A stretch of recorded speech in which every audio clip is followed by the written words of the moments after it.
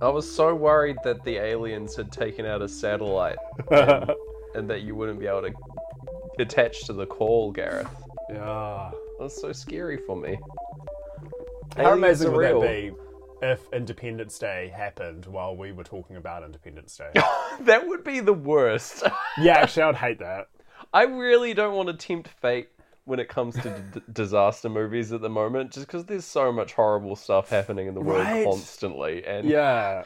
ever since we started this show, we didn't cause it, but yeah, no. Like, No. Like, it Yeah. wouldn't even be that much of a surprise if it was just like, Nah. oh, Independence Day's happening. yeah, they'd be like, yeah, okay, that tracks, I guess. Yeah. They wouldn't Oh, even. the aliens have seen Independence Day as well. They know what to do to avoid shit. a computer virus. True. Yeah, Independence Day gives like a really clear instruction on how to destroy Earth, like a step-by-step guide. Yeah. Kind of wild that people made that. It's probably like one of the only medias that they've specifically made impossible to beam into space. Okay. How would they do that? With I don't know. some kind of alien tech? Yeah, I don't know. Because I remember half watching a documentary that was like, when you get to this part of space, you can still hear radio waves from the 50s, and when you get to this Oh. part, you can still hear radio waves from the 40s. All right. So I assume they just cut Independence Day out of those waves. Hopefully. It's just Yeah. lead-lined DVD cases and Yeah, yeah. Only that explains why available. my Disney Plus subscription was made of lead. Yeah, that makes so much sense. Yeah, I was wondering about that. It's some Ah. kind of like Mandalorian tie-in with like a lot of lead talk, but no, Yeah. it's specifically because Independence Day's on there. I've got a bit loopy after watching Independence Day. Oh no! Oh, let's crack into talking about it. All right, crack Um, on in. I'm going to keep most of that preamble, so listeners, welcome. Hello. Oh, hi. Hey. Hey. This is Sync Floyd. It's a podcast where we watch every movie ever made to see if it syncs up with Pink Floyd's 1973 magnum opus, The Dark Side of the Moon. And my name is Gareth Blackler, and joining me is James Barron. That's right. Oh, that's true. Hi, I'm James Barron. I tried to hit you with the no comma approach that time. It worked. That was a great run-on sentence. I loved it. Thank you. In this show, we take all commas, but we don't take any commas. Wow, that's a good saying. I like that. Sweet. Thank you. I was so expecting like a laugh break that I took a huge sip of sparkling water. You can edit in some laughs. Oh, good. I'll allow you to do that. All right, deal. We watched Independence Day this time. That's why we're a Yeah. bit mad. This is a long one, a long movie, similar Yeah. length to Avatar. Well, like Yeah. not 3 hours, but 2.5. So an Yeah. epic length. How you feeling? I'm feeling good. I watched it sans Pink Floyd because I'd never seen it on Friday, really? but I did get a phone call during it and missed a huge chunk. Oh no. Which meant watching it with Pink Floyd was very surprising. Like, I did not know they talked to an alien at one point. Oh, you missed that bit. Oh man, that's Yeah. pretty wild. That's a good bit. Dang. Yeah. How was it for you? Are you an Independence Day boy? I'm fairly independent as a man. But I like this movie. I've seen it before. It's all right. I haven't like fully paid attention to it. No. In that it's like definitely like a background blockbuster where there's a lot of table talk happening, right? Like a lot of people just talking about missions and ops and various things. And so I feel like the last time I watched it, super wasn't paying attention until the world blew up. Like, until the aliens started doing stuff, I was like, yeah, I get it. Hoorah, America. And then, and then that happened, and I was like, oh, okay. Now you got me. Now I'm It here. is so strange. Like, I can't imagine anyone watching this in a cinema. It's so, like you said, a background blockbuster. For sure, yeah. 1996, right? So Yeah. they were coming out in droves for the Independence Day. I hear it did quite well, so, you know. Yeah, it was a surprise. And they rushed it because they wanted to make this movie and then they heard Mars Attacks was being made. Oh, And they right. had to get it out, A, to meet Independence Day, Yeah. and B, to beat Mars Attacks because they couldn't have it come out after a parody, essentially, of it came out. True. Yeah, Yeah. that would be an issue. By the way, Mars Attacks, I would say, is a superior movie, but that's my hot take at the top of the show. Yeah, We can Mars Attacks square rules. that away. But Did you know they had to really there's a speech in there about how it's Independence Day. Yeah. And Earth is getting its independence. They had to really put that in to ensure they had the rights to use the title Independence Day, because weirdly, Warner Brothers owned the rights to Independence Day, the What? holiday. they own the holiday? I That's guess so. insanity.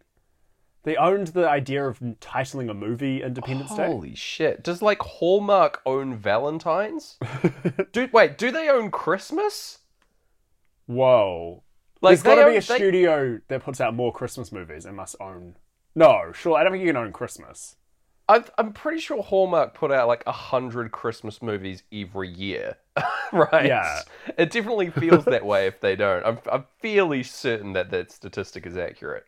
But, like, that implies... Maybe Christmas is public domain, and they're just utilizing that so much, but... That's wild. That is the most America thing I've ever heard of. That their Independence Day is owned by a movie studio. What? Do you think mad. maybe it's an arms race, and you've got to make, like, the majority of Christmas movies in order to get the rights to Christmas movies? And at the moment, nobody has made over 50%. So that's why, I like, like that, Netflix yeah. and Hallmark are just, like, churning them out.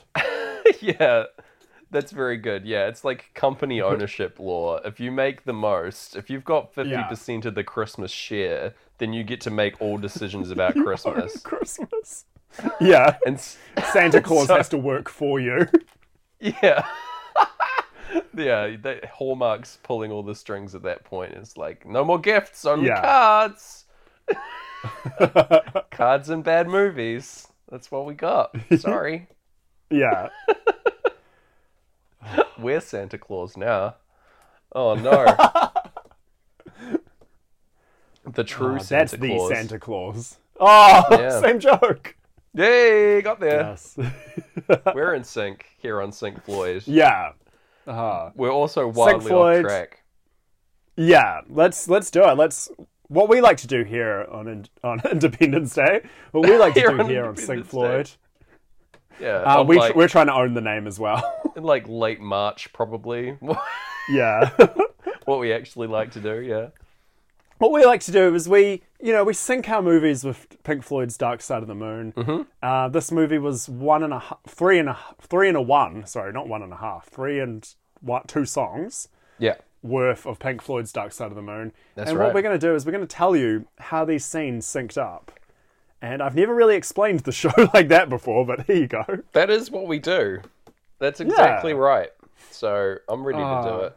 I'm ready. I've had 2 embarrassing moments in the last month. One was when I was watching Independence Day, and we got a really good sync, and I paused it and looked at friend of the show Madeline Smith, and said, "There was a really good sync just then." And explained the sync, and she was mildly interested, and I was like, "Oh, maybe this show's not good." And that's coming from a frequent guest. Is the second part of that embarrassing moment that you didn't pause the music in the background and had to resync it back together? That has happened several times in this movie. Oh no. A lot of number crunching. Yeah, man. A lot of maths. Yeah. The other one was someone else described the podcast to someone else with me in the room, and they were like, "Oh, how is that a podcast?" And I had to kind of pause and be like, "Oh, wait, what?" Sheer grit and it? determination, I think, is the answer to that. We're like we're the hardest working podcasters out there, Gareth. That's secret. True. That's the secret. Yeah. We hear the reports that this is a terrible idea. We often say it ourselves. Yeah. And that we don't let that stop us. We don't let that get us down. This is my Independence Day speech, by the way. Oh, this is beautiful. From me to you. I'm ready to bring the world together through our synced experience. Yeah. This is it. This is what's going to cure the world. Damn right. That's what I'm hoping for. Yeah. Something has to. What holiday would you want to own the rights to? Just real quick. I would want to own the rights to New Year's Eve. Oh, that's sick. That's awesome. Yeah. Yeah, definitely. If I could, like, just... I love the whole thing with New Year's Eve dropping a big ball. I wish I could, like, monetize that a lot more. Everyone has, like, a little ball that they drop at their house. I'd be selling those all the time. You know? Yeah. Come on, man. That's just waste. That's money on the table, New Year's Eve. Yeah. What are you doing? You get to sell a new one of those every year. Yeah. And the money in the glasses? Yeah, man. Think of the money that I've been making off those, like, terrible sunglasses in the shape of the year that no longer work and haven't worked since, like, the year 2000, I'm pretty sure. Or, like, from, like... until 2009. Like, 2010, arguably, but those are weird-looking sunglasses at that point, right? Like, yeah, as soon as we dropped the old 00, we needed to get out of the game. Yeah. Like, they should have stopped making those. Are you sure you want to get in on this holiday? It sounds like it's solid days are behind it. I'm ready to make the tough decisions that need to be made, you know? Yeah. Yeah. A giant ball in every home and no more sunglasses. Mm-hmm. Yeah. Damn right. That's the plan. Also, I chose New Year's Eve because I feel like it's kind of the most, like, chill of the holidays, and that, like, it's not related to any kind of, like, religious practice. It's just like, it's the end of the year, you know? Like, it's just like, we did it. That year's done. Yeah. You know? I think that's cool. I like that. Yeah. I like that as a premise for a holiday. So, yeah. And especially it seems like the last couple of years it's got a way more relief, like quiet optimism and relief, which you're not getting otherwise. Yeah. People are less concerned with New Year's resolutions as well, like, more recently. And that, like, I think... I feel like, given control, I would abolish the New Year's resolution and just have instead people just remembering bloody good times over the year. Yeah. Like, celebrate the moments that you've had. Look to the past and remember fondly the year instead of being like, I'm going to learn to run a marathon, because you're not. Like, it's not worth that. You know, if you want to make a plan, go for it. But, like, don't associate it with the next year. That's such a time crunch and something, and the world is so uncertain. Like, yeah. Oh my gosh. We're bringing such a nihilistic hippie energy this episode. Oh, dude, that's exactly where I'm at after watching Independence Day. I've never felt stronger that I'm a hippy dippy person than after watching this film. Except for that one moment when I bought an acoustic guitar from like a junk shop, and I had to take it home on the bus without a case. Oh, that's cool. And also the guitar is the only branding on the guitar is that it says artist. So there you go. That's the only moment that goes higher on the hippy dippy scale for me. So happy to share that. That would have been great. The only thing better is if someone else had bongos on the same bus. Oh my god, my brother. I'm narrowly avoiding hacky sacks flying towards me. Yeah, a constant danger. Yeah. Can we talk about this film now? Yes. Oh, let's talk about this film. There's so much to talk about. I know, it's so long. Let's do it, man. Let's do it, friendo. We'll get through this year of podcasting together. That's the plan. Yeah. Woo! All right, let's do it. 3, 2, 1. Speak to me, baby, over the 20th Century Fox logo and opening titles of this long film. Very good. Looking like I love that the opening titles just explode. Yeah, like in like the stock like explode filter that a Windows Media Maker would put together. Also, that Star Trek ass font is looking great. It's very good. Yeah. And when you don't have Pink Floyd playing, they make the sound of you like emptying your trash on a Mac computer, which I very much enjoy. Just the like crumpling sound of a font going away. Oh. Very sweet. So, yes, the film starts on July 2nd, which is not Independence Day, in case you're keeping track at home, checking the calendar. It's coming up. But at first, I thought this was like a black and white shot, but it like transcends into a shot of the moon here. We've got the moon landing site, classic, with the flag planted and the little plaque. I don't know if there is a plaque on the moon. This might be inaccurate, but probably. Did they bring a plaque all the way up to the moon? I hope they did. That would be bonkers if they just invented that detail. Yeah, right. It's like a weird thing to bring. Like, who's engraving the moon plaque, right? Yeah. That's what I want to know. But yeah, we're getting some, like, earthquakes. All the bloody footprints on the moon just disappear. All the dust is no longer settled in place, so that's all gone.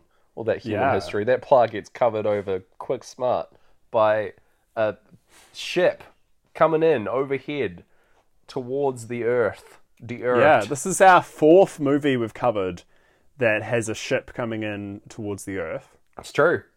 At the start. Maybe more. But and each of those films has received a grade higher than 5. So all right. I'm excited at this point. So we'll keep that in mind in our grading if we can remember, God.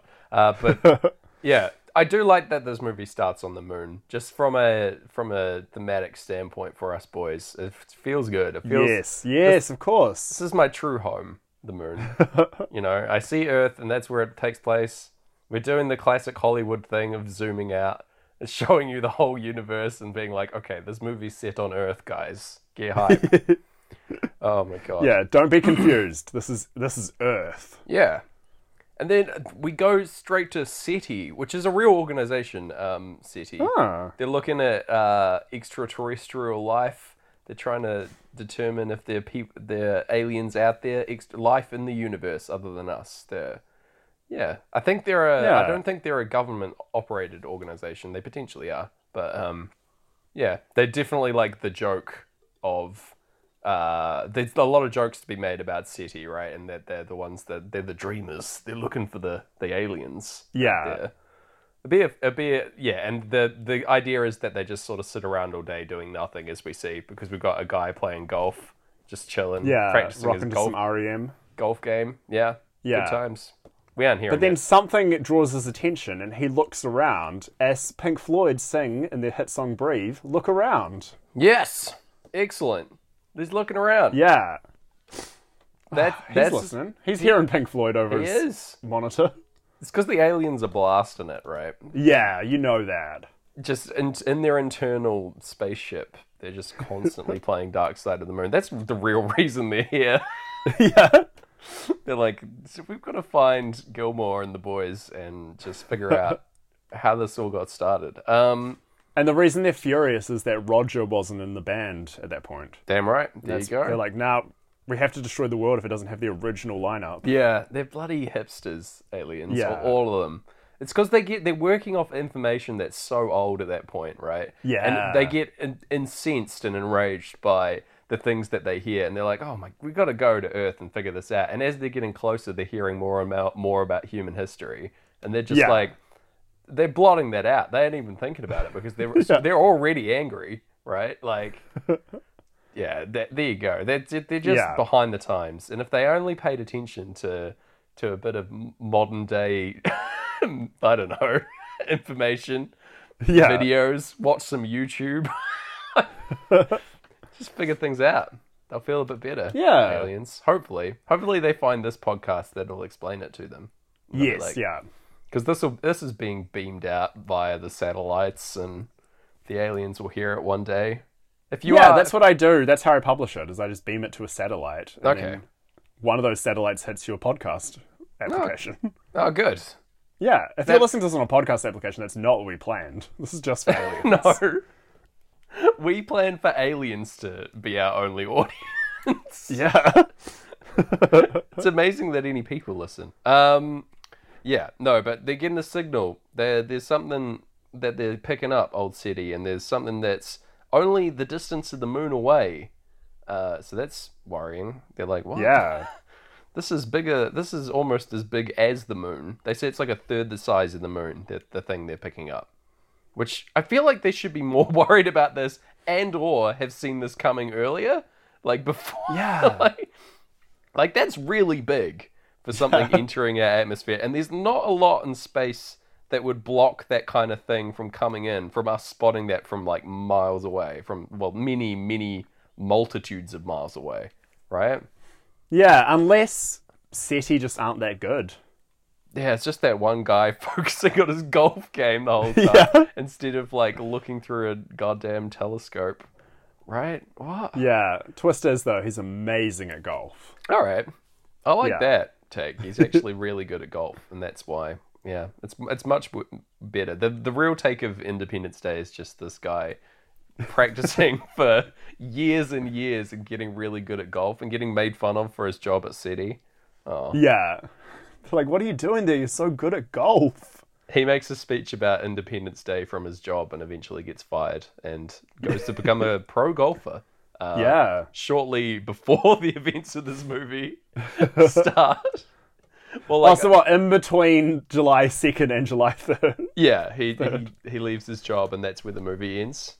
Yeah. It pans up to see a big spaceship and that's the like twist ending. I'd love that. Yeah, there we go. Oh gosh. This scene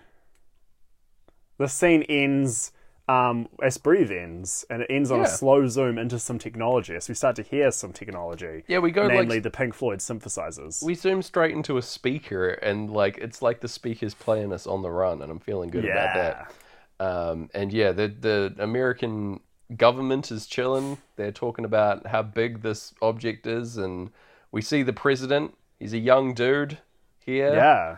He's waking up and watching the news with his daughter in the bed. It's very sweet. Yeah. His daughter just puts on a news show that is insulting him, which I thought was a scucks move. Yeah, damn. You keeping up with the press, Prez? Yeah. President father? They Hey don't Dad, like I you found the very one much. channel where they hate you. Yeah, damn. Yeah, they even as like presidential assistant. What is her role actually? Let me check real quick.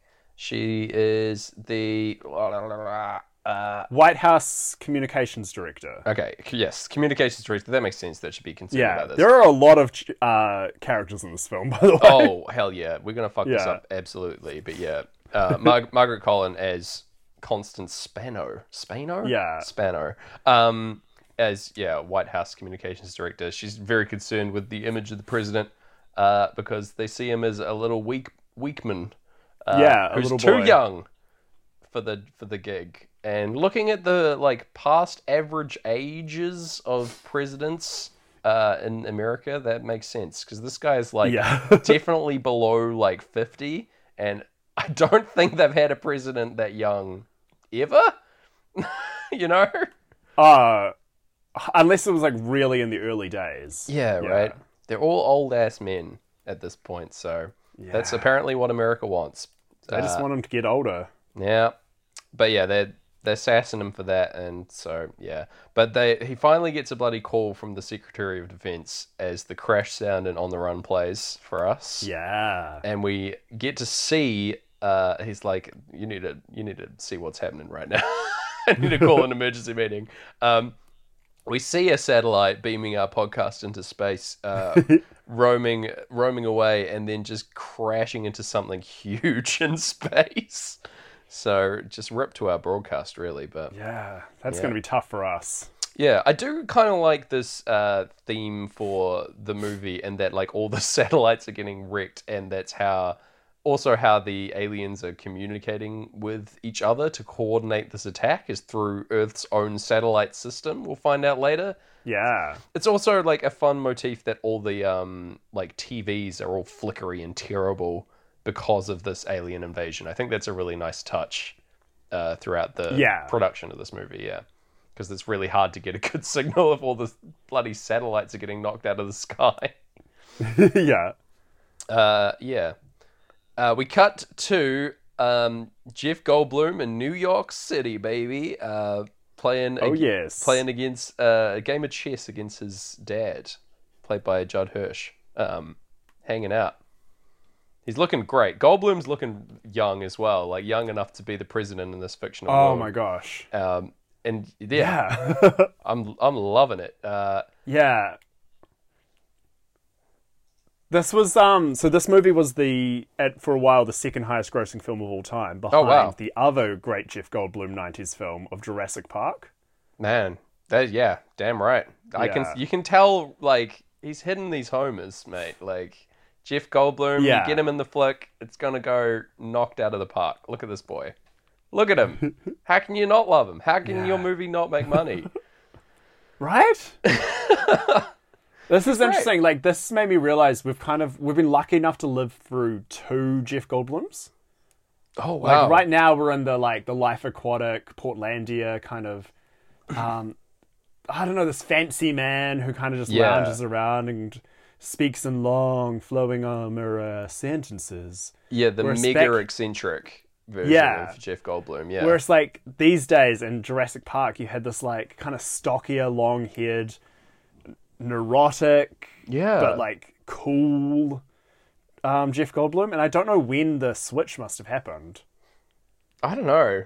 He just like found his groove, I think, at some point. People like, or maybe like started playing jazz. Hollywood was portraying him as this neurotic type, and like he super isn't in real life. He's so self-assured and like knows exactly what he's doing. You know, so I don't know. Yeah, it could be that. But anyway, I like that. Yeah, here he is. He's doing the Queen's Gambit and hanging out with his dad, and it's a good time.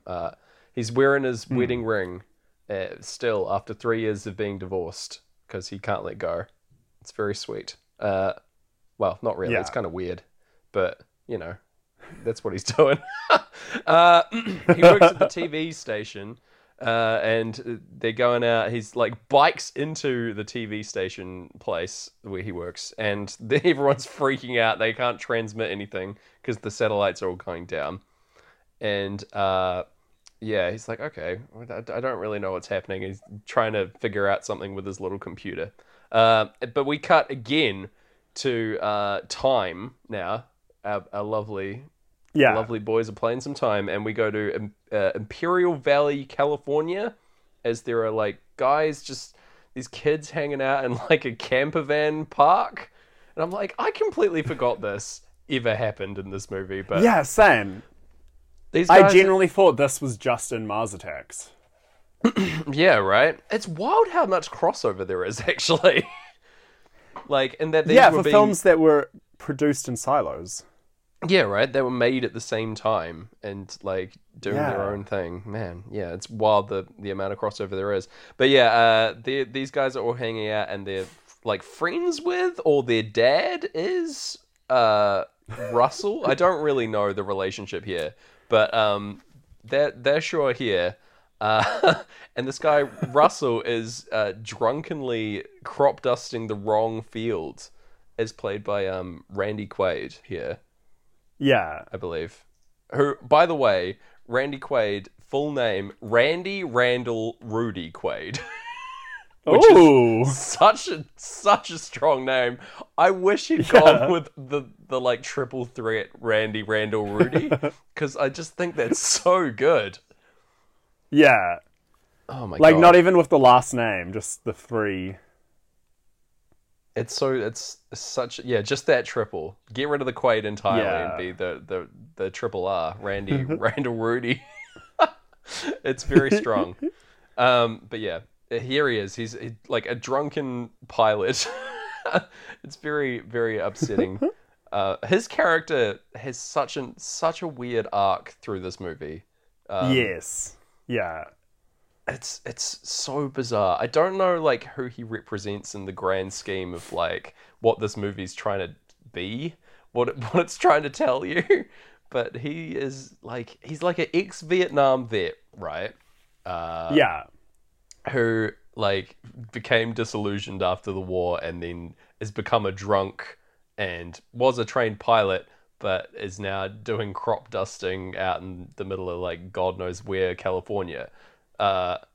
It's so strange the arc that this man goes on. And he was abducted by aliens. Yeah, he insists he was abducted by aliens. It's not like clear whether or not he was, but he's certain that he was. But fair enough. he's had I quite wouldn't the be life. surprised if, yeah, I wouldn't be surprised if they'd snuck like into the set of Mars Attacks and stolen like pages of the script and were just like, we're going to use this, Maybe, and yeah. they can't have it. That would make sense for me.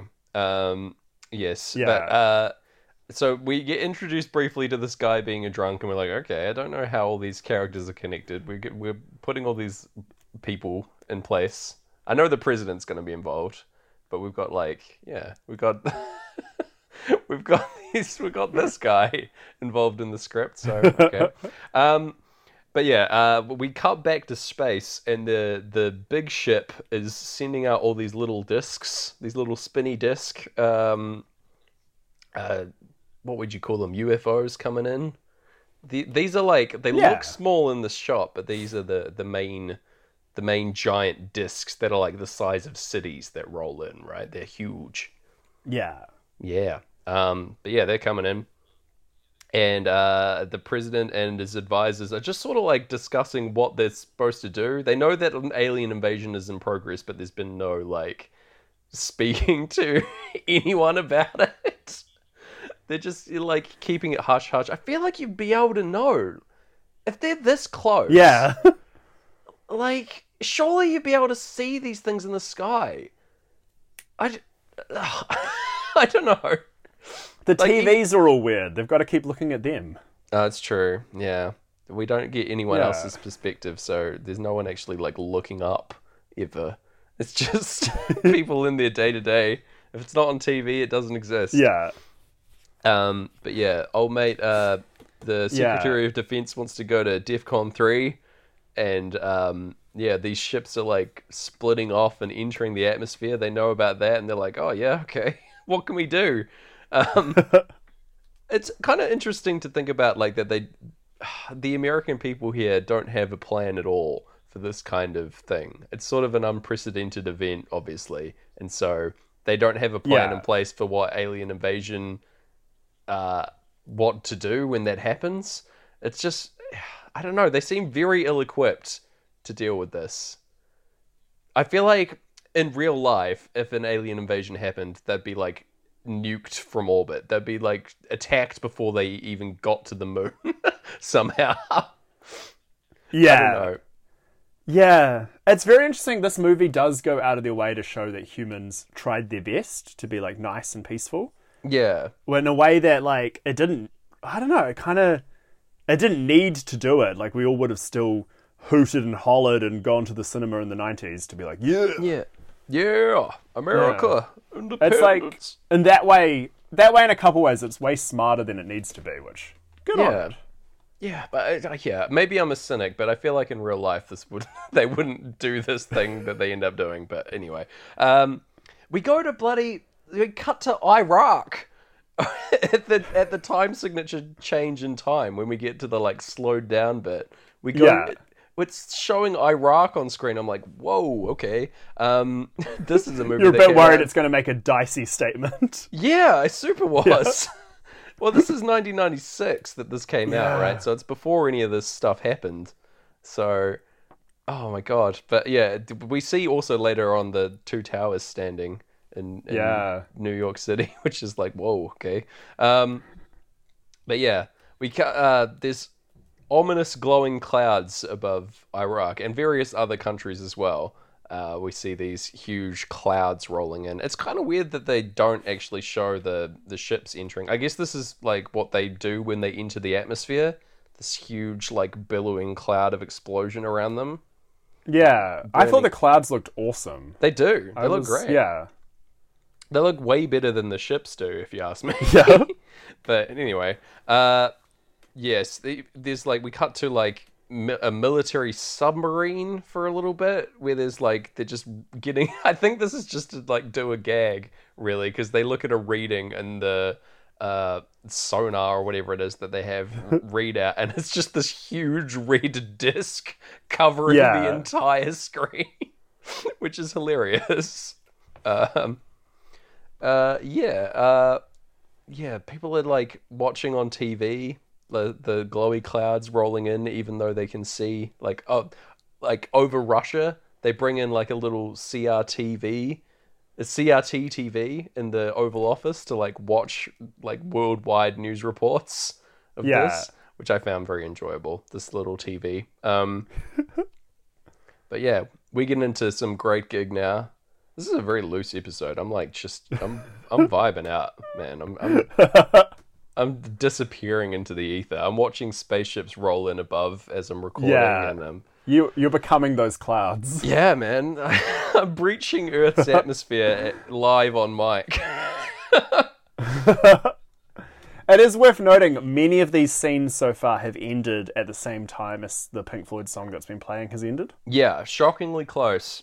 I've not been keeping stringent notes about it, but yeah, like a lot of the things are lining up quite well. A lot of cutaways working out. A lot of spicy cut syncs there. That's nice. Yeah, the only time it doesn't do it in time with something cool is when it cuts to the aliens, because the aliens are ruining things.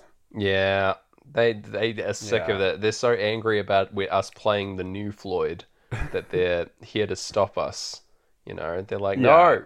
Go back to the old days. The old albums were better. All right? Dark Side of the Moon's overrated. Yeah. So we harsh. only prefer the ones harsh. with Old Maid. Yeah. Yeah. Come on. Let's go back to it. Or we'll kill everyone. Yeah. Yeah. Sid Barrett is Old Mate, by the way. Sorry, I've completely forgot his name on my Pink Floyd podcast. He's our old mate. He shall henceforth only be referred to as Old Mate. Deal.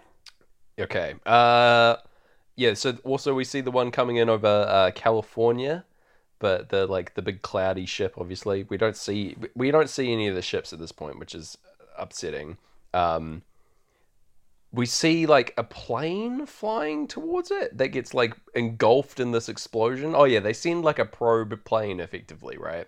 To like go check out what's within these clouds, and it just gets there and it's like, nope, it's a big fiery explosion and just explodes. I don't know what they were expecting, but that sure happens. We got the president. He like refuses to leave the Oval Office. He just wants to stay there, and he doesn't want to make any statement either. He doesn't want to cause panic in the people, even though there are these huge shapes appearing in the sky. He's still being like, no. We won't do anything. And his like key general guy is like, I'll stay by your side, sir. I'll stay here in the office with you. First instinct here that this general guy, he's like head of the armed forces, right? This guy? The guy who looks like every single general. Yeah. General William Gray is head of the United States Marine Corps. There you go. But yeah, and his Secretary of Defense is like stressing out and running around like a mad thing. I don't know what kind of statement they're trying to make with this juxtaposition between these two guys. There's like two key advisors that are at loggerheads throughout the whole film, but I don't understand what it means, because I feel like in the end it comes out that it's like the army should be taking control of the situation, you know? I feel like that's the lesson, and it's like, ugh, okay. Yeah. It's very like... We both stopped in our very likes. It's very like the world should all come together as one world, but it should be via war and war alone. Yeah, the defense of our nation through the show of arms is sort of the feeling that is conveyed by this movie, and it's like, is that right? I get that aliens are attacking and taking them out with a big show of force is grand. It's grand. It's all good. But I don't know. I feel like maybe this film isn't trying to say anything. Maybe. Also possible that it's just like, look at these cool special effects. Look how cool special effects have gotten. Remember Jurassic Park? That was actually better special effects, but you know, it also had Jeff Goldblum. So just you know, come along to this one too. I think that's all it's trying to say. But yeah, it's still fun. Meanwhile, My this new is happening, theory... Oh, sorry. no, go. What's the theory? Okay, my new theory, real quick, because we do have to get back to our sweet, sweet sinks. Oh, please. My new theory is this whole film, a prequel to Futurama. Ooh, I like that. Elaborate. But, like, you'll have to change the dates. You'll have to change the dates so Fry's already frozen.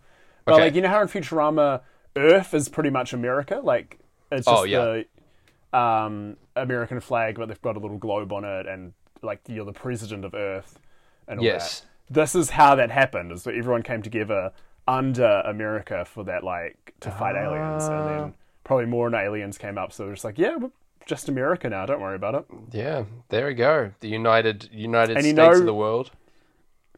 Yeah, and you know who benefited the most from that? Who? A certain man who claims to be Mr. Worldwide, but then only names certain American states. Oh, President no. Pitbull. Independence Day 2. Oh no, President Pitbull. Yeah. Oh wow. The sad thing is that I could see it happening. Yeah, he would look real good in his president suits. He would. That's true. He's got this. He probably owns enough presidential suits already, being Yeah. Mr. Worldwide. Like, I feel like he's got the wardrobe on lock. My favorite ever Pitbull moment was when they sent him to Alaska. Did you hear about that? Yes, I think we might have even talked about it on the show, but go on. Oh, it's so good. There was a competition to like where he'd play in like, I don't know what business it was, but like a chain business across the entire United States. And there was a competition to be like, oh, I'll come and play a concert here at this business. And you can send me to anyone in the world. And everyone came together and we're like, we're sending Pitbull to Alaska. We'll get him as far away from us as possible. And he did it. Fucking credit to Pitbull being like, yeah, I'll go. That sounds great. Yeah. He seems like a good sport, honestly, Pitbull. I feel like we get on probably okay. Yeah. He's got an intense catalogue of music, but I feel like we'd have a good chat. He seems just like a good lad, you know? Yeah. Do you think he likes Pink Floyd? Yeah, definitely. I feel like he's at least listened to this album. He almost definitely has the same amount of knowledge about Pink Floyd that we do. So that I can see. Yeah. Yeah. Yeah, no doubt. Yes, so cutting back to the movie, we got David, a Goldblum boy is here, and he's in the TV studio. What he's been up to on his wee little laptop computer, he's got the signal, he's reading a bit of binary that's just been printed off from his work. And everyone else is watching the White House report, which is coming through about the alien invasion, and they're all freaking out about it. And he's like, guys, have you seen this binary that I printed out? Yeah. I've got some information about what's been happening. And everyone's like, look at the TV right now, man. There's a presidential address happening. Show some goddamn respect. Yeah. And yeah, we get a direct cut to people in the streets freaking out. Everyone's like prepping for the worst. Everyone in the news agency around Jeff Goldblum is like heading down to the basement to hide. Because there's apparently like a bomb shelter down there. It's very weird, but okay. Yeah, of course. Yeah. Back in California, Russell is like at a diner, getting roasted for being a drunk and for his part about being abducted by aliens. They're all saying like, "You bloody idiot! You never got abducted by aliens." And then they look outside and there's this huge explosion in the sky. Oh, it's great. As we get into money. So it goes to show, you know. I would love to be a conspiracy theorist at the time of an alien invasion. Like that is the highest high imaginable, right? The amount of I told you so that you get out of that is just premium. Yeah.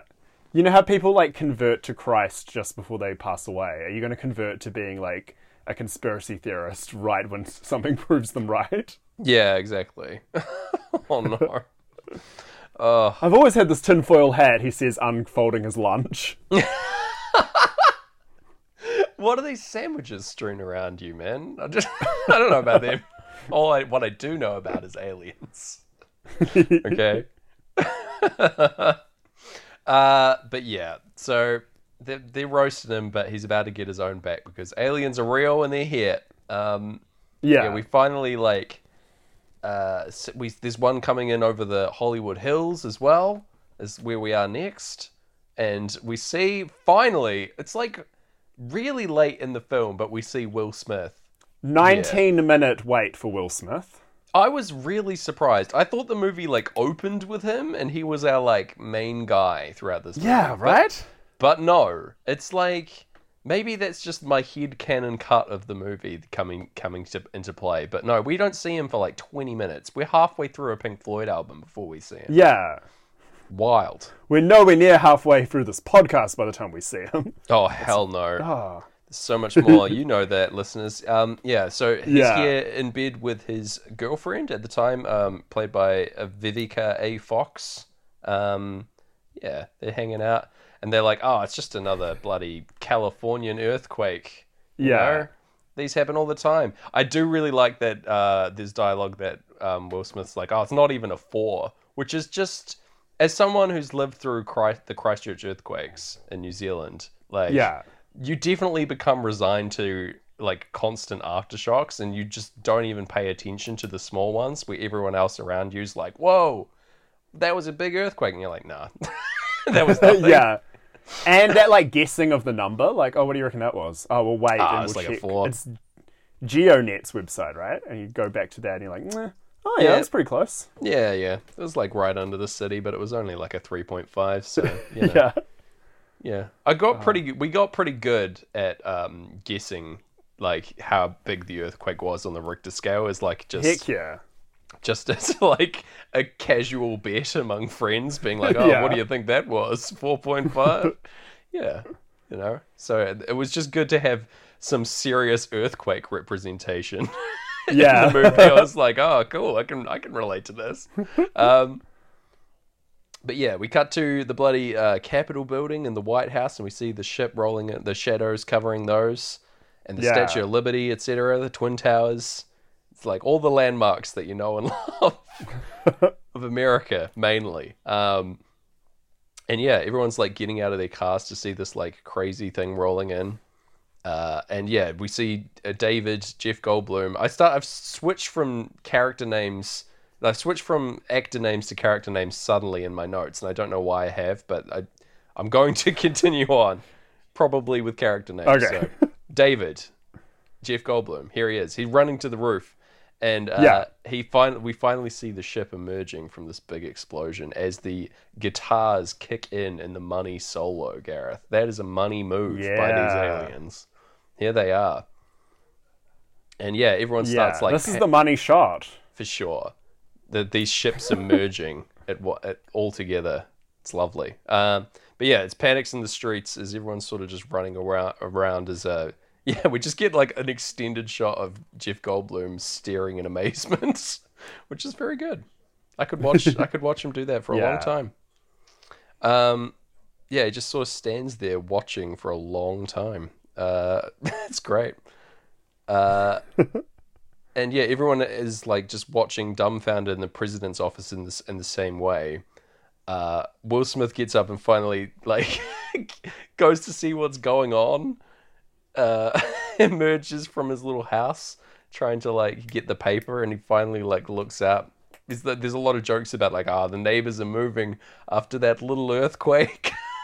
What Yeah. wusses. They finally got sick of them, dear. Oh no. But yeah, we get a great zoom in on his face when he sees them as well as we go into us and them. So that's nice. Yeah. Yes. This whole us and them is pretty perfect. Like, Yeah. So theory. yeah, for me, I wrote down quick descriptions to them all, but we'll get through them. Yeah. I've titled every scene. Oh, really? Okay.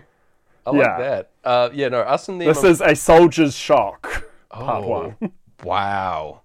That's good. Yeah. If you were doing the like stage play of Independence Day, which I'm sure exists already, the Broadway musical version, this is the part in the in the program that's been given out to you there. There's the music cue that kicks in. and it's just Will Smith doing a little solo of his own, you know? Yeah. Aw, gotta love him. What did you Aw. think of Will Smith in this, by the way? Great. So he was the director's first choice. He wasn't the studio's first choice. Right. They because he was mostly known for comedies at this point, but he's Yeah. the most Will Smith. You're getting so much Will Smith for this. Like, you Absolutely. complain we're not getting a lot of Will Smith these days, but we Yeah. got a lot of him then. Damn right. Yeah, this Often he doesn't do one-liners. He does 2 one-liners in a row, which Yeah, that's good. I love. Good value for money Yeah. with the comedy from Will Smith in this film, for sure.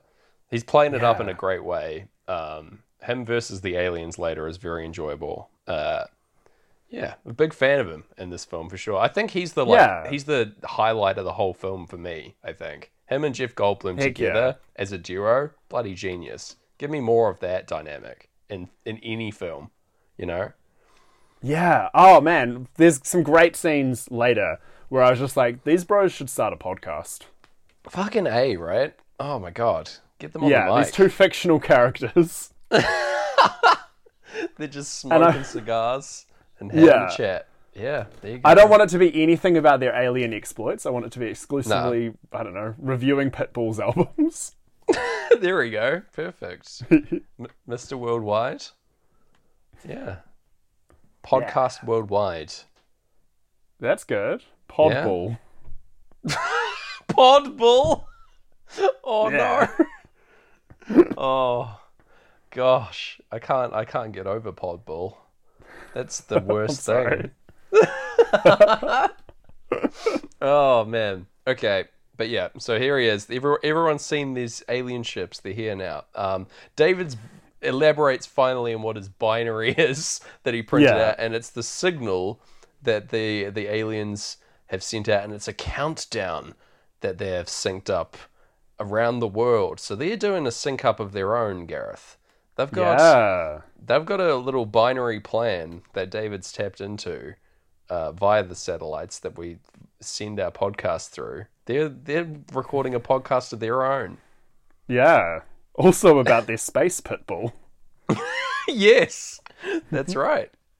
But yeah, they're planning. There's 6 hours, and there's going to be a coordinated strike by these alien ships to destroy Earth, basically. So, or like at least eradicate a lot of the hot spots around the globe where many people live. It's pretty bleak. Yeah. Heck yeah. But yeah, so David takes upon it himself to like go and sort this situation out because he's the only one that has this little binary printout, and it's also 1996 or whatever, so he can't just like text someone. He can't be like yeah. So I believe he does call his ex-wife. Yeah. Yeah. Who is, we find out now, is the president's aide here, that we saw earlier. Yes. Yeah, so that's Margaret a cool Collins' connection. character. Yeah, Yeah. I like that. I like those little connections. Any big film like this needs those kind of things. Yeah, he calls in to like warn her about what's happening, and she's like, I can't take your advice right now, man. We've got a lot of like actual scientists and stuff trying to figure out Yeah. what's happening, and I can't listen to my ex-husband right now. And fair play. Yeah. But yeah, everyone's like panicking and running around the streets, and we cut back to Will Smith, who's like rolling out because he's a Marine himself. Yeah. Who is, I believe, on like shore leave, effectively, right? Like he's chilling. He's supposed to be on holiday, and his girlfriend's like, "Oh, you really going in?" And he's like, "Yes, the world is being attacked by aliens. Of course, I am going in. This is what I'm here for." Or at least, like, you would think that it would be what he's here for. Yeah. I don't know. But yeah, they have a like fairly sweet interaction where like they aren't sure whether he'll be coming back or not. It's very sad. And then yeah, they say goodbye to each other. I do love that we go back to David and his quest, and he has just rolled up to his dad's, who he was playing chess with earlier, and is like, "I need your car because I don't drive. I need you to drive me to Washington, D.C., and we will contact the president." which is a hilarious plan, but they do that. And we get like a really fun, like, dad and son car trip where the dad talks about, like, driving responsibly and within the speed limit while people are, like, zooming around him. Yeah. It's very enjoyable. I love the dad character here. He's a great guy. Yeah, same. It's a strong dad knows right energy from this guy. You know? Oh, very good. Yeah. Very good performance. Weird little interstitial here where, like, Russell is on TV for getting arrested by doing, like, a letter bomb. He's, like, dropping all these, like, leaflets over the place, being like, aliens are here to kill everyone, because he believes in aliens. And he gets arrested, but also, like, immediately let go. I don't know what this is in the movie for, besides the fact that, like, he's still here. Like, it's just such a we haven't shown weird him for a little while. thing. Yeah. This is like, what's he up to? Oh, he's doing this. Okay. He was arrested, but then let go within like 2 hours. Very weird. Also, they let him say his entire theory on air, which is, as we know now, a terrible thing to do with someone who's got a, like, conspiracy theory. Absolutely, yeah. He gets his whole, like, manifesto out there for everyone to hear about. So the whole leaflet dropping thing is completely pointless. All you have to do is commit a crime and they'll put you on the news. Oh my god. Anyway. Yeah. This ends Us and Them, and I'd like to give you my quick movements of Us and Them to this to this film. This perfect thematic Please scene. do. Us and Them, Chapter 1, A Soldier's Shock. Us and Them, Chapter 2, The Believer's Countdown. Chapter 3, President Chat. I ran out. Part 4, Chapter 4, Rioting / looting. True. Part 5, A Soldier Feels Love. Part 6, Someone Drives the Other Way from the Masses. Yes. And Us and Them, Part 7, Chapter 7, A Local Eccentric is right. That's great. That's like a short film within the film. It's like when people tell you there's only like 2 plot lines. That's the other 7.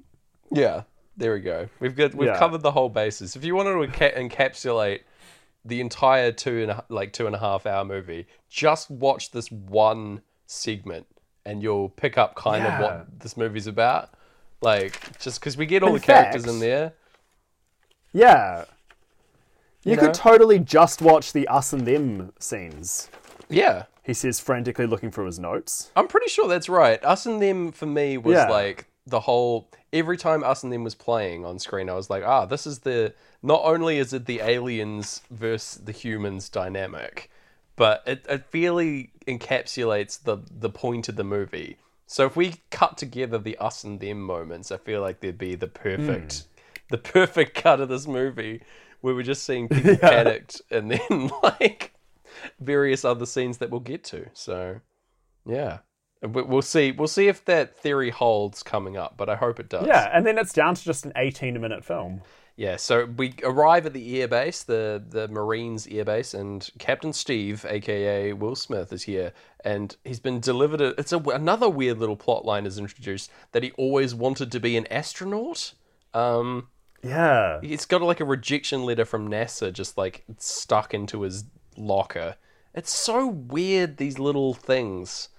It's just like the whole point of this is so that later he can be like, I always wanted to go to space. And it's like, what? Is that a plot point? Is that something that should have been in this movie? I don't know. It's not even like a pathos kind of thing. It's just like he thinks space is pretty cool. That doesn't make you an astronaut. Right? Like, I don't know. It's very strange. We also find out here that he's planning to propose to his girlfriend. She's not his wife. They live together, and she has a child. We find out later as well, but the child isn't his; it's hers. Yeah. But it's still his family, and he wants to like lock that up with a sweet marriage proposal, and good on him. Also, it's a ring with a dolphin on it, and apparently dolphin jewelry sales increased after this film. Oh my god, really? Yeah, that's how big this film got. That's embarrassing for the human race. I feel like we deserve to be invaded by aliens now. Like, Well, we're that susceptible to media, like, fuck, guys. Dolphins aren't that good. well, it was also 1996, and the 90s were the decade of dolphins. Like, dolphins Wow. were on everything. Yeah? Give me some more examples Yeah. of dolphins being involved in the media. Oh, called out here on Sing Floyd. Yeah. caught in a bluff. You think you know the 90s? Name every dolphin, Garrett. Welcome back to You Think You Know the 90s. Well, James is actually your host. I'm just introducing it. Yeah, Gareth is here against his will, and it is under duress by me, the host of this show within the show. So you think you know the 90s? Weren't dolphin tattoos big? Yeah, sure. I'm a very accommodating host. Echo the Dolphin. Yep. Yes, the Echo the Dolphin. Dolphin, published by Sega in 1992. There you go. That's perfect. Absolutely correct. Also, that game is wild and features aliens. So that's the perfect tie-in. What? If you've never played Echo the I only Dolphin, remember it's it- fucking insane. Really? Yeah, it's great. Wow. It starts with your pod of dolphins being abducted by aliens, and no, I'm not joking. No. Yes, it's very dark, Wow. and you've got to communicate with other various sea animals, sea mammals, and Cool. other fish, and solve puzzles with your dolphin strength and skills in order to fight aliens. I believe there's like a really nightmarish boss fight at the end. That game's really dark, by the way. It's like messed up. So check out Echo the Dolphin. Yeah. What is, just really quickly, because this has just reminded me of the Dreamcast, which was... Yeah, I thought that was the coolest the video game platform console of in the Echo world. the Dolphin. Yeah. It was only seemed to be available at the New Brighton Library at in Christchurch. Was the only copy of the Dreamcast in New Zealand, if you ask me. That's pretty, yeah, that seems accurate to me. We were in New Zealand not getting Dreamcasts at that stage. I feel like a friend of mine had one at some Okay. point, though. And he would like only ever play Sonic the Hedgehog 2, I think, on it. Yeah, the 3D one. Yeah. Well, no. They weren't 3D at that stage, were they, on the Dreamcast? I don't know. I don't know either. What's the most Pink Floyd game console though? Oh, that's a great question. Oh, that's tough. It's that thing that Nintendo made that is only like transmitted red light, and it was awful to play. I don't know this at all. What is that called? I'm gonna have to look it up. But what do you think it is? In the meantime, I'm gonna find out what this red light emitting Nintendo was. I want to say Dreamcast, but I will actually give it up to just someone with a really modded PC. Like if someone's built their own PC for games, that's Pink Floyd. Yeah, that's their own their own custom gaming rig is the Pink Floyd. I feel like that's the modern Pink Floyd for sure. Yeah, that's after Roger left for sure. Maybe. I just don't think I know enough game consoles. I like this red light guy. Yeah, I'm trying to figure it out what it was. They had. It's really this is Nintendo. If you don't know, they made a lot of different things. Yeah. So, their earliest product's called the Color TV Game, but I don't think it's that. I'll look it up later, and we'll send out a press release for this ancient technology. Yeah. What was the first ever VR thing? I reckon that must have been. Oh no, okay. So yes, no. Here we go. It was this. The thing that I'm referring to is called the Virtual Boy, and Ooh. it's a portable gaming console, and not only that, it's a head-mounted display, Gareth. It's like a Yeah, there you go. It is a VR thing, but yeah, it's this nightmarish like red thing. Look at this fucking thing. Oh, yuck. The controller is so stressful. Yeah, like so. There's a shot of Mario Tennis that I'm going to link to you now, and it was operating off the like stereoscopic 3D of the 90s, and like that's some graphics there. Wow. I feel like that would hurt to play for like even like 10 minutes. Yeah. But yeah, that's the. Well, I don't even know what we're talking about anymore. I'm so lost down the Welcome rabbit to this hole. episode. Yeah, that's the Pink Floyd of video game consoles. Yeah. Deal. Just and that's been your episode of You Think You Know the 90s. Turns out we don't. Is the real truth. No. Oh my god. Welcome back to Sync Floyd. Thank God. Okay, we're finally out of us and them and back into brain damage. The the second to last track on the first playthrough of this album, and we see no. David on his little laptop computer. He's got his own little rig set up. It's got this weird little like disk drive sticking out the side and like a cup holder or some shit. This is the weirdest computer I've ever seen in my life. It's It's very much 90s computer. It's weirder 90s fake looking computer. than the Virtual Boy to me. It's like, and it's running like a copy of Windows 95 on there that is just so fresh and so clean looking. But his little disc that he puts in, I'm like, oh my god. He even like they've rolled up on the White House at this point, and he plants this like little like weird dish thing on top of his car, and he's like, oh yeah, this can triangulate the position of my wife within my ex-wife within the White House, is what he says. He's like, yeah, that's what I'm doing here. What? This shouldn't be technology that David could have. The wife triangulator. Yeah, it's not good, bro. You maybe want to think about this. This is like the hubris of man technology thing going on at the end of like the first of Batman Begins, where bloody where Fox is looking at all the TV screens and he like types in his own name and everything blows up. I want that to happen to David's computer. Yeah. There's of course the deleted scene from The Dark Knight where he quickly types in his ex-wife's name and goes, oh yes, the White House. That's what she's up to. She's in the White House again. Working. Well, time to... It's just a mistake. He was typing in Fox because he was trying to find out where all the local Foxes were, and then it just blew up the computer. Oh no. Oh. Curse my interesting Google search history. I just like foxes, okay? They match my name. Yeah, it's my strong branding instincts. I just wanted to find a fun little logo for this computer system with a bit of clip art, but no. Batman decided to make that code to blow up the system that he created and spent millions of dollars on. Oh, ridiculous. Yeah. When are we doing Batman Begins on the show? Holy shit, another long movie. Probably never, given the results of this episode.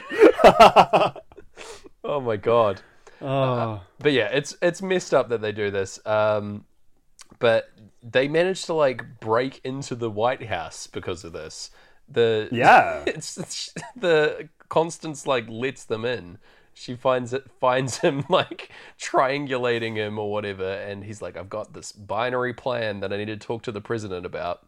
And meanwhile, the president's plan is to have a helicopter with a big long line of lights and a couple of megaphones stuck to the front of it to go up and talk to the aliens. That's his plan. What? I love it. I think it's hilarious that he's got this like retrofitted helicopter to talk to them. It's very very nice. Did he like have a direct vocal link so that he could talk to them directly, do you think? Surely. Yeah. I hope so. Just have a wee chat with some aliens. We don't even know how they communicate, so at this point, it's a pretty bold move by the Prez here. But anyway, David is here to poo-poo that idea. He turns his little laptop screen around and shows this countdown on screen, being like, nah, everyone's gonna die. These aliens ain't chill. They are not chill. And we will soon, even if David hadn't done this, we would find that out pretty immediately as the helicopter rolls up to the like front of this big ship and a little gateway opens up, emitting this glowy green light. It's very good. But suddenly, some alien inside just shoots his little laser gun and blows up this helicopter immediately. So I feel like that's a pretty clear declaration of what the aliens are up to anyway, at this point. But anyway, David figured it out before anyone else did by a matter of about 10 minutes, I think, according to the president. Yeah. So good on him. Bloody genius. He can read and print binary from his little screen. Love him. The helicopter does fly up to the big spaceship and meet it when Pink Floyd sing Everyone You Meet.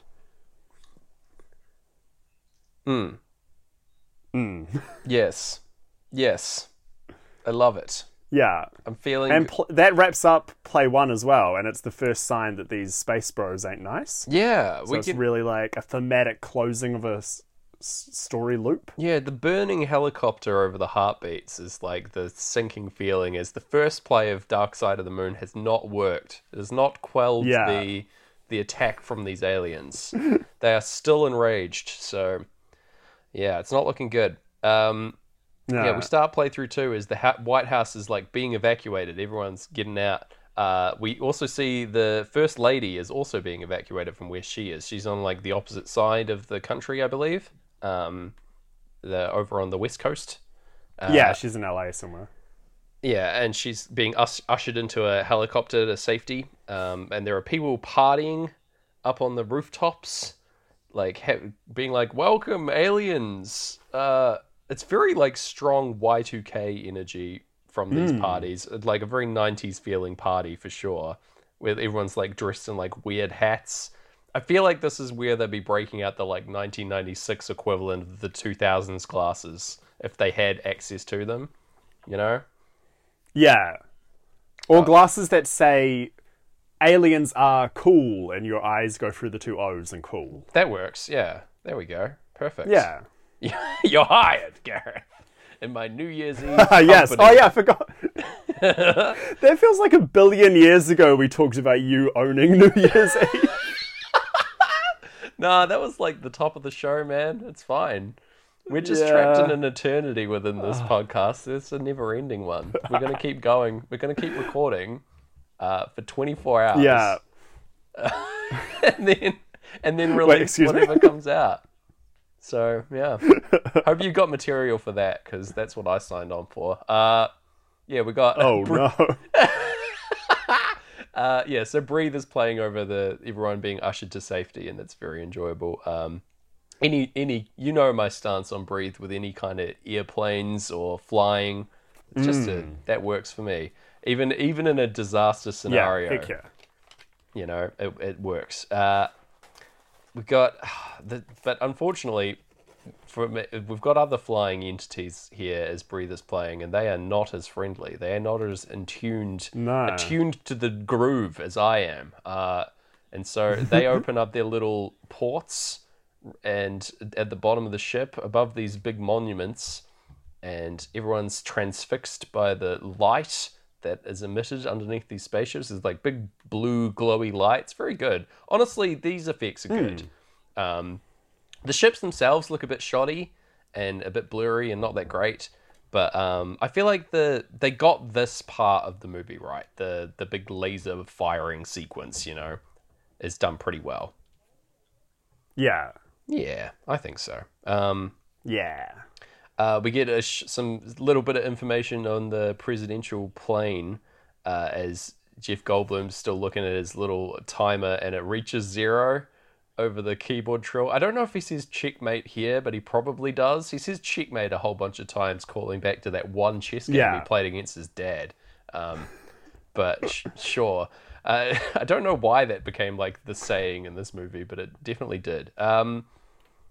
And yeah, the ships across the world simultaneously fire their lasers blasts at these big monuments around the world. Presumably, we only really see American monuments being destroyed, but I assume many others were. I don't think they showed them in the movie to stop, because you probably couldn't get away with that. I don't know, just destroying worldwide monuments. Interesting. because 2 years later, Armageddon comes out and has this this scene where they blow up the Eiffel Tower. Wow. And it's like such a weirdly fetishized shot of it happening, and it feels really like gross and weird that it's just like, yeah, look at it go. Wow. So yeah, this is definitely the more tasteful version of Armageddon. And yeah, like you feel bad that this is happening. Okay, good. Yeah. I'm glad Yeah. that the Independence Day had like some restraint in terms of their destruction of historical monuments. So yeah, but yeah, that lesson was clearly unlearned a few years later. Oh well. Did Fox make Armageddon as well? Do you know? Oh, I'm gonna quickly type, but I can't spell Armageddon. I also can't spell Independence, so this may take a while. I always end up writing Independence, like a dance for independence. That's the Armageddon Expo. This is still the Armageddon Expo. Oh no. Touchstone. It doesn't really say if it was Fox or not. Well, there you go. Never mind. Buena Vista. Buena Vista. Walt Disney. Oh, Disney. Disney at it again. So now they're both owned by the same big mouse. Now we can have the Independence Day Armageddon crossover that everyone's been begging for. We get Bruce in there. Yeah. We get Will back. We get Jeff Goldblum and another character that's in one of the movies. And they're all here. Yeah. And ready to save the world from aliens and the big meteor that they've summoned, which I believe is what Armageddon's about. Yeah, let's get Day After Tomorrow in there as well. They have to stop some global warming. Like a big flood. Yeah. Man, Day After Tomorrow. That was such a weird bit. There's like a really extended sequence in Day After Tomorrow. It's set in in the Natural History Museum, I think. And I think about that a lot.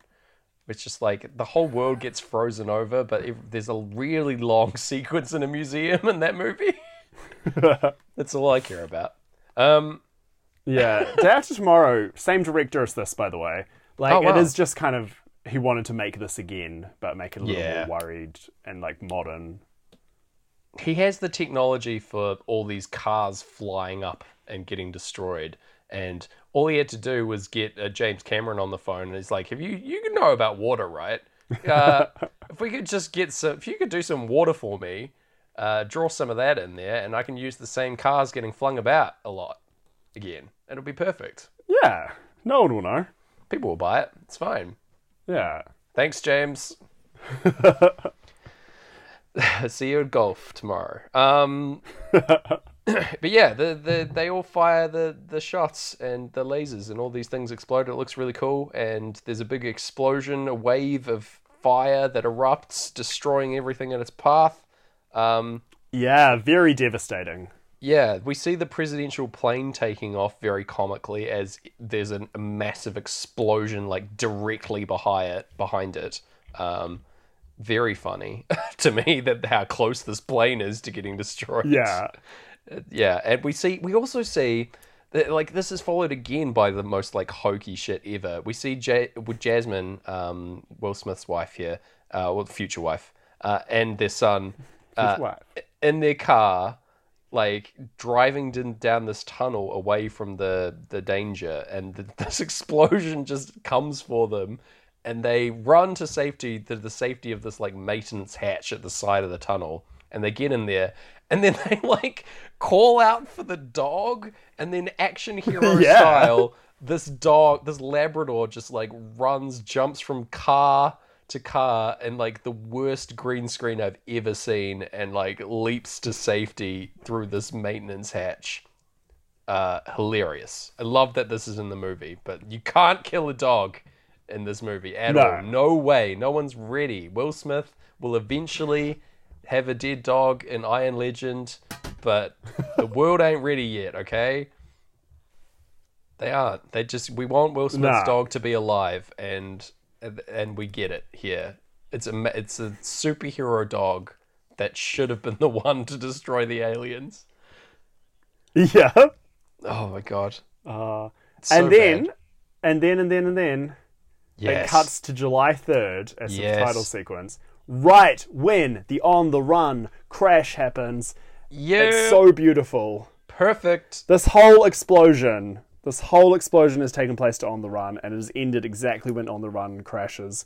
Something you and I have been we've been thirsty for this to sync with something. Yeah, man. We've been in the mines hoping for a sync with this crash, and we got it, baby. Finally. Yeah. It's perfect. I was so happy. I took a lap, Gareth. I paused the film, I paused the music. Later on, I'd have to put that back together with a bit of maths and ingenuity, but it was worth it to take a victory lap around my flat, all right? Because finally, we got that on the run sync that we crave so badly. Oh, great stuff. It was so tasty. But yes, July 3rd. Also not Independence Day, if you check the calendar. We're not there yet. So you've got another 2 days of story.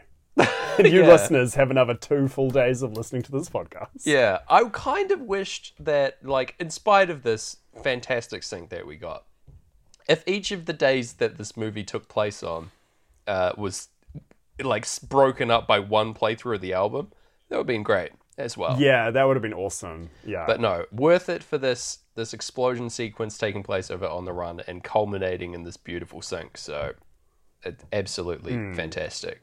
We get a small shot of the Statue of Liberty decapitated in the water as a prelude to Planet of the Apes, and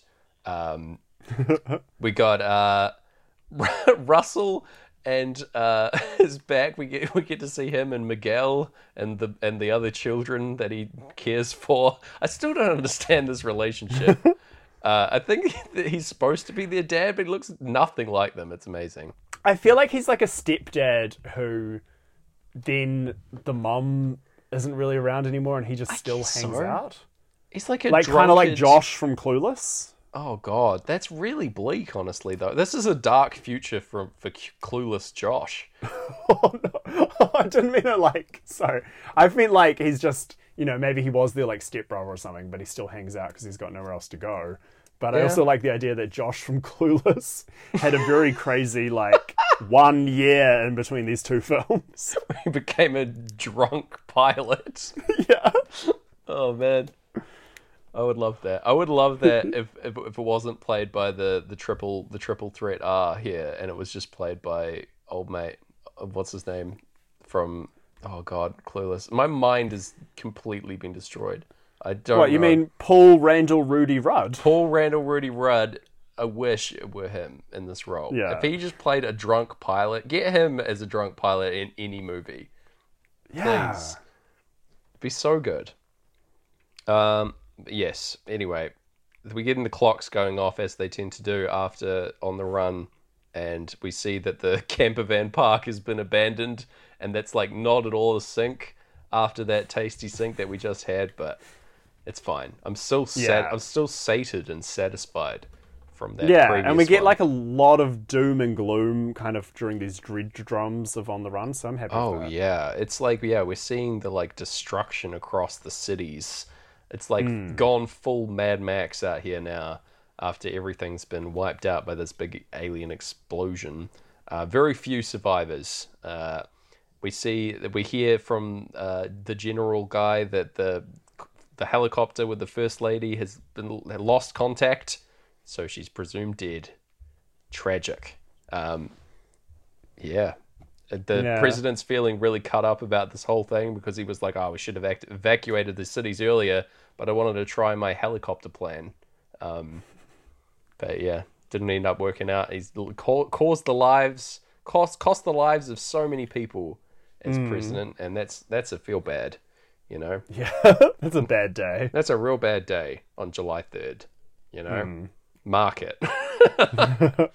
But yeah, we do see that Jasmine and her son have survived the explosion with their sweet maintenance hatch escape. I don't think we see the dog ever again, but presumed alive. Yeah, the dog hangs out for a bit. Goes and becomes Mad Max's dog, maybe at some point, just out there in the wilderness.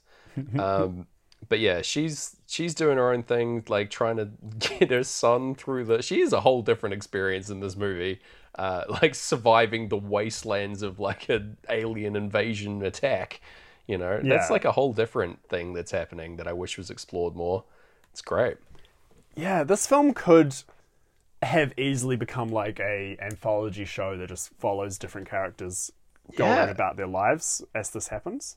That would have been cool. Yeah, like a Yeah. sort of like found footage Cloverfield style version of Independence Day. Where we Yeah. get people on the ground and their experiences when an alien invasion is happening in the background. That'd be quite interesting. Yeah. It would also be great, like a character who doesn't realize it's happening. Yeah, that'd be sweet. Just like Will Smith type here, who's just like he never, never picks up never goes to get the paper and just spends all day inside while the alien invasion happens. Yeah. It's just like, It's like, man, these earthquakes. yeah, woof, this is a real big earthquake. Looks outside and there's just a wall of fire. Yeah, Yeah. you know. Gosh. We're in time now, going to time playthrough 2. And they're planning a counterattack at Marines Yeah. HQ. Will Smith's getting ready to be deployed in the jet, and he's with his friend Jimmy, who was talking to him earlier at the locker room about being an astronaut or not getting accepted to NASA, etc. And they have a tradition where they will smoke a big old fat cigar if the mission is successful. Once they get back home, when the fat lady sings, is what they say. That's what they're excited to do. But that's what happens. It's great. They got this huge cigars. But yeah, Yeah. we don't get the payoff for them for a little while. And you know who else likes to have a cigar? Pink Floyd. That's Pink right. Floyd love to have a cigar. Famously, They on do. the album after this one, they have one. Yeah, In fact, but they wait until all battle's all over to have a cigar because they don't That's have right. the cigar until after they've finished playing the soundtrack to this movie. they're in on this tradition with Jimmy and Captain Steven. Yeah. I do love that Will Smith's character's name is Captain Steven, by the way. I think that's really funny as well. Yeah. Yeah. It just does not suit him. No, super doesn't. Although, neither does really the name Will Smith. Like, he's Really? too cool for that name. Yeah. I think Will Smith's a very cool name. And I think It's it was such a made common- cool by him. I don't know. I don't know. That's my like, take did anyway. you ever read the 3D illustrated novel, not novel, picture book, Web Willie in Cyberspace? I did not. Tell me about it, though. What? please. You didn't read Web Willie in Cyberspace? No, Garrett. I feel had, you're the- potentially the only person who has. I had the picture book, Web Willie in Cyberspace, before my family got the internet. That's Wow. how important Damn. this book was. So, So hold it on. was a... Yes. Web Willie is like related to the World Wide Web then? Yeah. Okay. So I'm not going to Google anything, I'm going entirely by memory. He Sweet. goes into the internet, he wears a cool costume, and when he's in the internet, you get to put on your 3D glasses and look at the makes sense. illustrations. Yep. But outside of the internet, he's just plain old Willie Smith. And Oh, I remember man. my dad and I reading that when I was a kid. I was going to say when we were kids. during that brief point when my dad got Benjamin Button disease. Yeah. Young dad. And my dad stopping the book and going, like Will Smith. Yeah. And that was when I realized Will Smith is such a common name. There you go. And the Even man is too Web, cool for even that name. Web Willie has the same name. Yeah. That's how common it is. Wow. Yeah. That's great. Oh my god. I would love for you to find that copy of Web Willie in the World Wide Web or whatever it was, because that's just amazing. That sounds great. Yeah. Do you think Will Smith... I would like to think Will Smith doesn't spend that much time on the internet. I don't And think he does. I'm pretty Nah. sure he's sworn off the internet in general. And it's probably entirely because there's already a Will Smith on that internet and it's Web Willie in cyberspace. Yeah. There you go. It's taken. It's like Hollywood rules. He'd have to change his name to Yeah. he'd have to actually change his Twitter handle to Web Willie in cyberspace. I think in order to get Yeah. on, in order to be allowed back on the internet, it's the rules. There are shoes that he has to fill And if he doesn't, well, he's not up to the challenge. So Nah. he's gotta stay home and read books. I don't know. Oh God. Ah. Yes. So cigars, etc. Yeah, cool. They launch into the mission, and they launch their missiles at the ships, and it doesn't work. They hit the big shields that the alien ships obviously have. They've got these huge, like, reflecty shield things over them, and it's not very good. I've written that there's a ballet of jets in the air now as they sort of maneuver around, launching their attacks. And it works for me. Any kind of like dogfighting, flying, and stuff is going well with some Pink Floyd. So I'm excited because all these little ships, little fighter ships, erupt out of the big flying saucers, and they come in and attack. They're like X-wing equivalents, I guess. The bad guys' little fighter ships. And there's a big fight that happens, and they're getting absolutely creamed, getting destroyed out there. Everyone's dying. It's no good.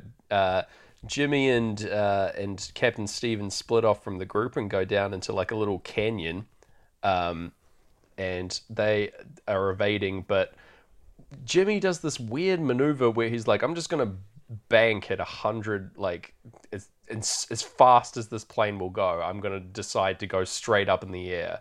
And just destroys his own body with G-force, I'm pretty sure is what happens here. Yeah. It's really awful. And then, he gets shot and killed by the aliens. It's a weird maneuver that a practice pilot would do, but it's... Anyway, poor Jimmy. He doesn't get to have a cigar. Sadly not. I guess we'll see him in the next album, or I don't know. See you later, mate. See him on the dark side of the moon. Yeah, we'll see you on the dark side of the moon, Jimmy. But also, meanwhile, while this is happening, all the air bases around the world are being attacked by these little fighter planes that have all come out. All the alien ships are zooming in and attacking the planes that are on the ground. And so there's not a lot that gets saved. All the munitions basically get destroyed. It's not looking good. But Captain Steve is doing some, like, pod racing shit down in this canyon. I don't know where he's meant to be right now, but it's weird that he's flying a fighter jet in the canyon to begin with. Yeah, just trying to do some avoidance. Yeah, he manages to evade this fighter quite successfully, and then blocks its view with his parachute, which he deploys out the back of the jet, which I assume jets have. Because he has a spare one later, but and like tricks it into hitting the top of this ledge and destroying the ship, partially stopping it from flying anyway. And he manages to eject out of his ship just before it explodes against the cliff face. It's lucky the alien ship wasn't destroyed in this maneuver as well, because it's pretty important that the alien survives here. But anyway. Yeah. I do love this little sequence of him, like, walking up to the alien ship, like, yelling abuse at it, and then, like, cracking open the pod and seeing this little, like, alien face and fucking socking him in the face. Yeah. Like, punching an alien in the face is such a good vibe. It's such a great thing. Yeah. And he's like, he yells out. It looks real satisfying. He yells out, "Welcome to Earth," which is so good. And then, he's like sitting on top of this alien spacecraft after punching an alien in the face, and he's like, "Now's the time. I'm going to light my stogie up." Lights his little cigar. And I mean, fair enough. Like, there you go. Yeah. He says he delivers a second one-liner, as you say is tradition for Will Smith, and he says, "That's what I call a close encounter." Amazing stuff. Oh, got him. This poor alien. Not only has his ship been destroyed, but he's been destroyed emotionally. Oh no. We get into money, and Jasmine is like got a little truck where she's picking up survivors, doing her little thing, like the Furiosa of the desert, picking up people and saving them. Good times. Heck yeah. David is still in this presidential plane and getting airsick up here, Jeff Goldblum boy. And his ex-wife comes over to thank his dad for coming in with the info. It's a weird little interaction there, being like, thanks for using your weird little technology to triangulate my position in the White House. Thanks for that. So the next stage is the president's discussing a nuclear strike on the aliens because they're sort of run out of options at this point. And David overhears this because he's sick in the plane, and he's like, you'll cause nuclear winter. You'll doom literally everyone on Earth if you do this, because the world will follow suit of what America does. They will fire their nukes as well and just plunge the Earth into a nuclear winter, which is bad. It's not a good plan, but that's sort of a last resort move. So yeah, and the dad, David's dad, comes in and is like, "Now, gosh, like, shouldn't you be more prepared, you bloody assholes? You had all this time from Area 51 and Roswell. Don't you remember?" And there's like people are exchanging looks like, "Oh my god, like this guy, oh." There's a conspiracy theorist aboard this presidential plane, all right? And then the Secretary of Defense gets a real sheepish look on his face. And he's like, well, actually, Area 51, it's all true, baby. Just wild. I love it that Area 51 is real in Independence Day. It's very good. Yeah. So the army were going to let them film in real bases and stuff, but then they pulled out when they heard the script reference to Area 51. Which is Fair enough. Pretty suspicious. I mean, they probably didn't want like the circulation of Area 51 is real and aliens are real to go around, because that's so annoying, man. They must be so frustrated out at Roswell with all that shit still going on. Like, yeah, that must be like serious military base. Of the emails they get. Oh, it'd be the worst. Yeah. Oh, but anyway, so yeah, it's real, and that's where they're headed to now, aboard the presidential plane. It's kind of wild that it was kept secret from the president if it was real, but yeah, yes, hilarious. We cut to Captain Steve, who's dragging the alien across the desert with towards Roswell, I think, with his little like the alien's wrapped up in the parachute. Yeah. And he's taking him all the way. You see his little like dangly tentacles.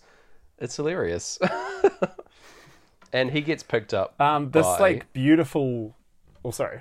No. You go. This beautiful salt desert that he's in as well. Like, it looks amazing, and like also led to Will Smith getting a lot of sunburns on his lower legs because the salt would reflect up onto his legs through his pants. Yeah, that's awful. God, ow. Yeah, but when he yells like so furiously about what is that smell, that was apparently improvised because he was just so angry getting burned up in that stinky, salty desert. The smell of his cooking legs. Yeah. Fuck, that's the real smell. Oh, God. That's bleak. But anyway, he's picked up by old mate Russell and his army of caravans who are just rolling in. Hilarious. And they... We cut now to Area fucking 51. Here we are. I do love it's weird, straight into Us and Them, which in my notes I've written as the Alien National Anthem. So the next time we've got, previously we had everyone freaking out, and now we're inside Area 51. We're at the introduction of that stage of the space opera that is Independence Day, Gareth. So there you go. I love the decor in Area 51. It's all like red and white, and like everything's very like there's big glass panels that slide. It's like a Star Trek set. It's very enjoyable. Yes, for sure. There's all these dudes in like full-on hazmat white surgical suits, and they're wandering around because they're dealing with the alien stuff, you know. So good. And yeah, there's a line about the president. Why wasn't the president informed? And the general's just like, 2 words, son. Plausible deniability. It's like, whoa, okay. Yeah. And they've been paying for it by like overcharging the government for chairs and staplers and stuff. Yeah, okay. It's Why it's not? it's kind of a fun gag, honestly. Yeah. But like, yeah, it's ridiculous. Also, the head scientist here, played by Brent Spiner, perfectly cast and made up in this movie. He's got the big, wild, crazy Doc Brown hair, which Yeah. is like ideal for the head of Area 51 to have. Of course, he's like a cartoon character just in this movie. Yeah. Very good. He describes like the next thing that he wants to show them is the hot tamale or the big tamale, I think he says, which is so good. And it turns out to be one of these bloody fighter like alien ships from the spacecraft. It's one of the same ones that they had, but it's the one that crashed at Roswell, Area 51. There you go. Yeah. And so they've bloody known about this for 60 odd years or round thereabouts, right? And Yeah. so I feel like they should have maybe seen this coming, right? It's the same ships that are now invading. Yeah, it's problematic that they have kept this a secret in this movie. Yeah. It's doomed Like, I the guess- lives of millions. Yeah, So- it all happens really fast, I guess, but it's like, you still had enough time to be like, oh, yeah, we've seen this before. Yeah. Let's, I don't know, chuck one of its old ships at it. See what happens. Yeah. Anyway. But yeah, the ship's starting to like wake up again because the aliens are back, so that confirms that it's like one of the same ones, so they're getting it to work. Yeah. They also have the specimens of the aliens stored in little pods, like rotting away. These are the ones that crashed on Earth back in the day. So maybe this is all just a revenge plot from the aliens after like losing some of their own here on Earth. After, Ooh. it's all our fault because they crashed on Earth. Yeah. Maybe know. they're trying to do a cocoon and come back and rescue them. Oh, But they're not very good at using their technology and they've just hit it to blast. man, instead. yeah. This is what happens if you don't get a amicable cocoon situation with the aliens. This is a cautionary tale. Just got to get the olds involved. They'll help Yeah. help it along, right? They're good boys, good Yeah, folks. if it had been an old president, we would have all been fine. That's the real lesson. That's why we've only had old presidents for so Yeah. long, because we're hoping for a cocoon situation when the aliens finally invade. Oh my god. Okay. Yes, but anyway, they're hoping that David can help them out with some more of his technological savviness, because he was able to decode the old binary countdown from earlier. And he was like, this is not the same thing. These are aliens. I don't know anything about them. But anyway. Meanwhile, Captain Stephen rolls up on Area 51 with his alien in the back of a ute. And he's like, let me in. And the people on guard are like, oh shit, that's an alien. And you go, sir. And yeah, we find out that the defenses of America are down to 15% of what they once were after the onslaught by the aliens, which is insane that they managed to destroy so much. Very tragic. Over the lines, the old man died played over this, and it's like, oh yeah, there we go. And just Yeah. before we head into any color you like, of course.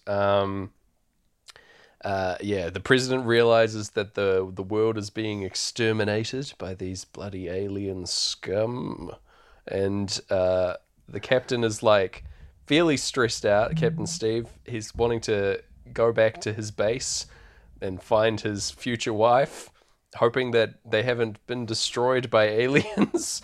But no, unfortunately, the base is completely destroyed as they're part of the 85% that got completely wrecked. So it's not looking good. But luckily, we cut to Jasmine, who is still out in the city saving people, and I believe this is where she discovers the president's wife, the first lady, out in The First Lady. out in the wilderness here, and saves her. So that's cool. She's all good. Yeah. Yeah. And yeah, they just have sort of a pleasant chat out in the wilderness, talking about how the relationship between Jasmine and Captain Stephen here. It's all good. Just nice times. And the First Lady's Yeah. like, you recognize me as the First Lady? It's like, yeah, well, I voted for the other guy, so it was a bit awkward. It's like, all right, I'm glad that this is in the movie. Yeah. It does feel like we made sure we weren't watching the extended version. Yeah. But there's so many scenes where you're like, okay, kind of like I would, yeah. nice, but I don't know. So weird that it's Need here. it? Just the fact that it takes 19 Yeah. minutes to get to Will Smith is like, it made me feel like an extended edition, right? Oh, Yeah. yeah, we'll keep on soldiering on. We got Brain Damage playing as the alien autopsy begins with this live specimen that's been brought back. They cut into its like little armored carapace, but it comes to life mid-surgery. We see its little like it's got little like reflective eyes, which is kind of a weird touch for an alien, but I like it. It's very scary. Yeah. And it communicates like psychically through the doctor by like holding him up to the window of this observation room and talks through him, which is really spooky and great. The alien design is pretty cool as well. They've got these like cool Yeah. backwards legs, you know, very like Triffid-like. It's very fun. Yeah, they look good. Yeah, they were apparently presented with two alien designs, and they just took their favorite parts and put them together. Oh, okay. That tracks. Yeah. Tracks with this whole film. Yeah, it does. It feels like an amalgam, but anyway. But yeah, the communicating through the voice of the Doctor, it like demands that he gets released and sent back, and tells them that there's never going to be peace between the aliens and Earth. It's just like they're not going to agree to any kind of peace. And the president's like, well, what do you want us to do? And he's like, die. Thanks aliens. Yeah. Cheers for that. Great stuff. So yeah, aliens confirmed evil here. And over this, when this happens, we cut to the little vocal indent in Brain Damage where it says, I can't think of anything to say. Which is, yeah, how do you follow that one? Like, all right, I guess that's how it goes. Oh my God, my notes have gotten absolutely destroyed here. Typically, as I'm writing notes, they go really fast, and sometimes they get butchered by autocorrect. But my Eclipse note here is just like indecipherable. It says that the president's moon is attacked, and I don't think that's correct. I think, yeah, his mind gets attacked, I think is what this is supposed to be. Oh, yeah. And he like gets shown visions of them like parasitically destroying planets, and that's what the aliens' MO is. That's what they're all about. But of course, the people around him spring into action and fill this alien full of lead, taking it out. You will be the one who dies, alien.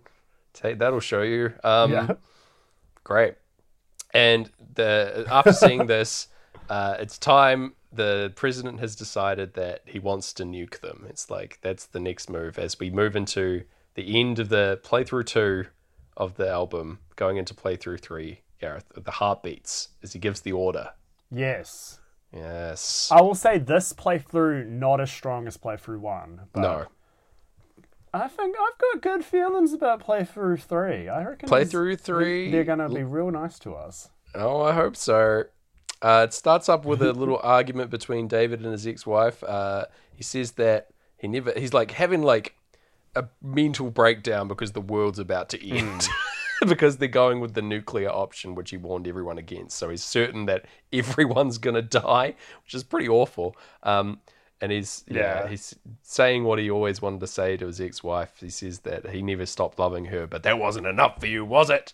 It's like, oh, goodness me. And Captain Stephen's also in a bleak state. He thinks his future wife is out there dead somewhere, and his home is destroyed, and it's not looking good. But he resolves to go and look for her. He steals a helicopter, and there's a guy who like levels a gun at him, and he's like, "You're not gonna shoot me, man. The world is ending." And the guy's like, "Yeah, all right. See you later. You can have a helicopter." It's not like we're down to 15% of our of our Yeah. munitions or anything. But you go ahead, sir. Oh. Anyway, they launched the nuclear attack over Breathe. We've escalated again to stealth bombers now. Previously, we had the dogfighting jets, and now we've got stealth bombers rolling in over Breathe. This is the most silent of breaths, Gareth, over Breathe. Oh yeah. They're ready to drop a nuke on this big ship, and they give the order, and it hits the target, and it's great. All the visuals are knocked out after this attack, and they're like, "Oh yeah, we got him. We can't see it in the cloud. It's gone. It's gone. We did it." But no, it's still there, hanging in the sky. Oh, it's awful. I think we get into On the Run as that happens. Yeah. Yeah. And we've got... It's kind of like, it's a bummer of a scene, because it's just like, oh, again, the planes shooting things didn't really work. Yep. Same thing again. And this time with a nuke, which presumably started the launching of nukes across the globe, according to what David theorized, right? Other people probably tried this as well and caused a huge amount of nuclear fallout, which is never addressed again, by the way. Yeah. Maybe they didn't. Maybe they saw it didn't work and they were like, oh, phew. Yeah. Maybe the just alien... pushed their nukes back down. Yeah, maybe the alien shield neutralized the nuclear blast somewhat and didn't cause widespread death. One can only hope. But yeah, anyway, we cut to the helicopter where old mate Captain Stephen has discovered the survivors, his wife out here in the wilderness, miraculously. Yeah. And he rescues them. It does even coincide with a chopper noise within On the Run, which I like, him rolling in. So that's pretty good. That's a nice wee sync there. Oh, yeah. And yeah, the First Lady has been rescued and is now in a hospital bed, but she's bleeding internally and will die, which is awful. Yeah. They go to all this trouble to save her, only to have this heart-wrenching goodbye scene with the president and his daughter just having to say goodbye to the mother. It's awful. Yeah, she just dies in a hospital bed over the crash coincided. The crash and On the Run doesn't coincide with anything except them seeing each other, basically. And then the clocks in time coming in as we see the shot of the president's daughter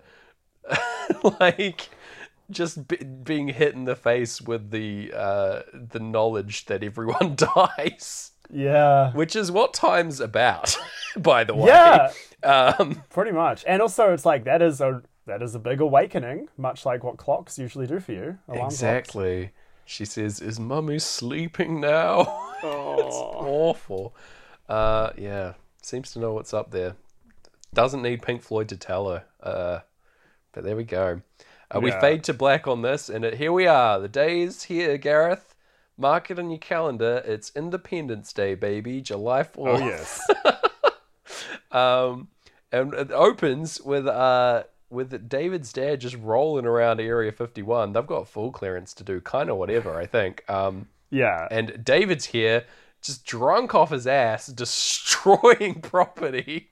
Yeah, making a mess. Yeah. He's sick of this end of the world thing.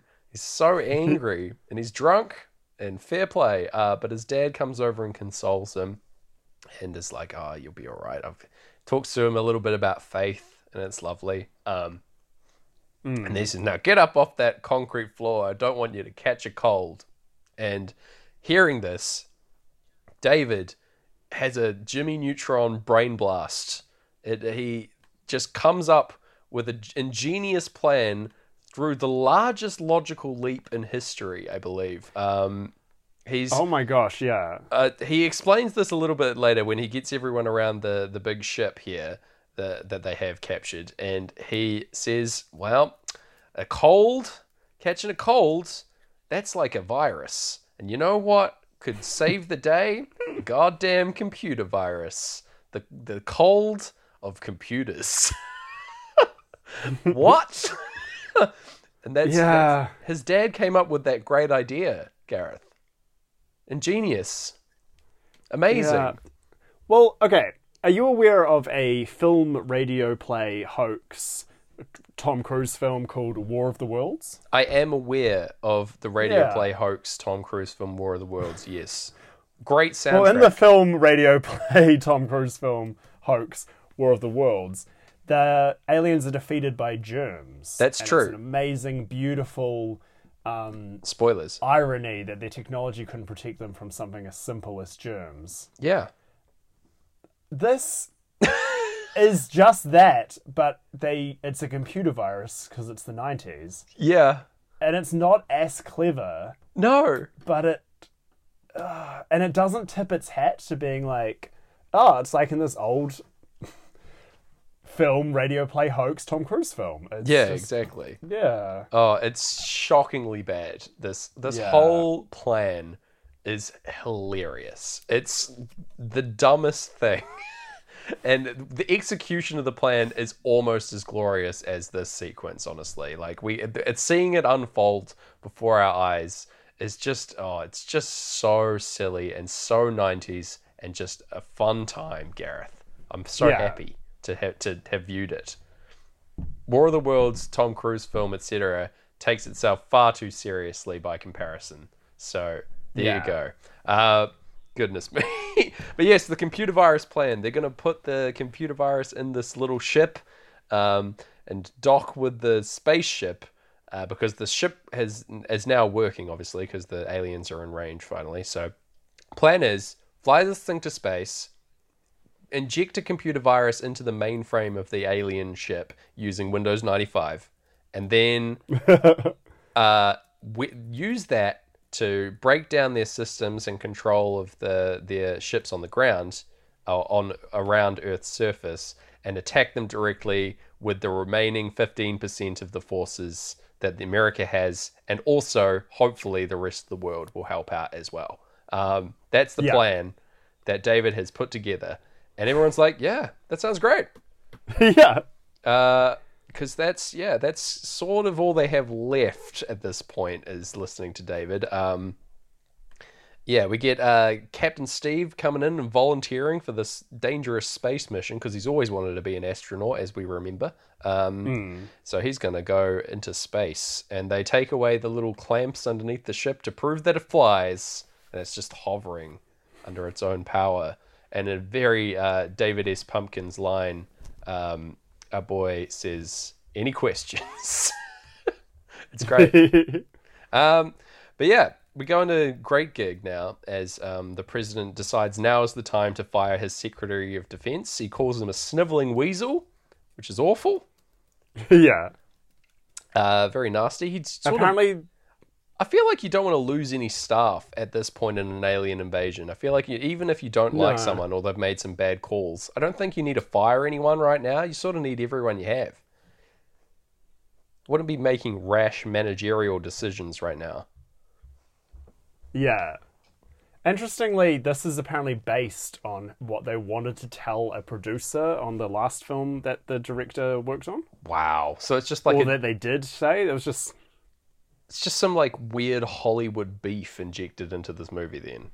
Yeah, it's a bit of life fan fiction they decided to have. Great. It serves literally no purpose and shouldn't have been in the film. Calling it here. Not a director. I don't work in Hollywood, but yeah, this is pointless. Yeah. It only serves to obfuscate the point of the film. So anyway, I do like the next sequence though, and that's everyone getting on the bloody Morse code and talking around the world, sending out the signal that the Americans have this plan, and the world is responding. They're like, "Sounds great. We've got no plan, so cool. We'll do whatever you want." And so yeah, the world comes together for their Futurama gonna happen. Launching a counter-offensive against the aliens, Gareth. That's the plan. They also don't have enough pilots because all the pilots are bloody dead to the explosion. What a terrible circumstance. Don't worry. Cut to Russell hearing about the job old drunken Russell, you wondered how he was going to be involved in the film. Well, here you go. He gets his shining light. Finally. He volunteers for the old gig, and we get a bit of a sequence of him like drinking Irish coffee at the orientation to flying a fighter jet to fight aliens, which like John C. McGinley or whoever it is has to run. Who is this guy? He's in Firefly. I can't remember his name. Oh, this is Patrick Baldwin? Adam Baldwin? Oh, okay. He's the Baldwin who's not a Baldwin. The Adam Baldwin. The non-Baldwin Baldwin. Got it. Yeah. Yeah. Love this guy. Yeah. He plays like a generic army guy here. Yeah, for sure. But yeah, he's great. He's doing this seminar, and old mate Russell stands up and pledges his service. He's very excited, and he says, "Oh, and also I was abducted by aliens, so it'd be nice to get some revenge." It's like, okay, great. Let's put you behind the controls of a fighter plane. Excellent. Let's go. There's a very quick marriage ceremony performed between Jasmine and Captain Stephen with like a priest that they have on site, or like a just a military officer, I think, probably performing this ceremony, which I think is they're allowed to do. I don't know. But yeah, why not? It's great. David and Constance show up as witnesses as well. And she notices at this point that David never took off his wedding band and sort of falls in love with him again. Weird 90s shit right there. And yeah, we get into a bit of Money, and Money Solo rolling in as the president is given his final speech, Gareth, his rousing address to the nation about Independence Day and how, remember Independence Day, guys? Remember what that was all about? Well, here we go. America's got to do it a bloody again, but this time we're fighting against aliens and the annihilation of Earth, baby. Let's go. Up in our planes, let's fight for the world this time. Independence Day. Woo! That's the speech. Yeah, wow. I didn't realize you had the script open. Yeah. And yeah, it's everyone bloody loves that speech, because who wouldn't? And they're all cheering. It's great. It's good vibes. Yeah. The president himself is gonna fly a plane as well, because it was established earlier that he's a pilot, and he is gonna get amongst, even though people at the start of the film said he was too young. He's here to fly a plane and save the United States. Oh yeah. Oh god. There's a fair bit of tearful farewells that play out between David and his family and Jasmine and Captain Stephen. Everyone waves goodbye, and yeah, they go on their merry way on this mission.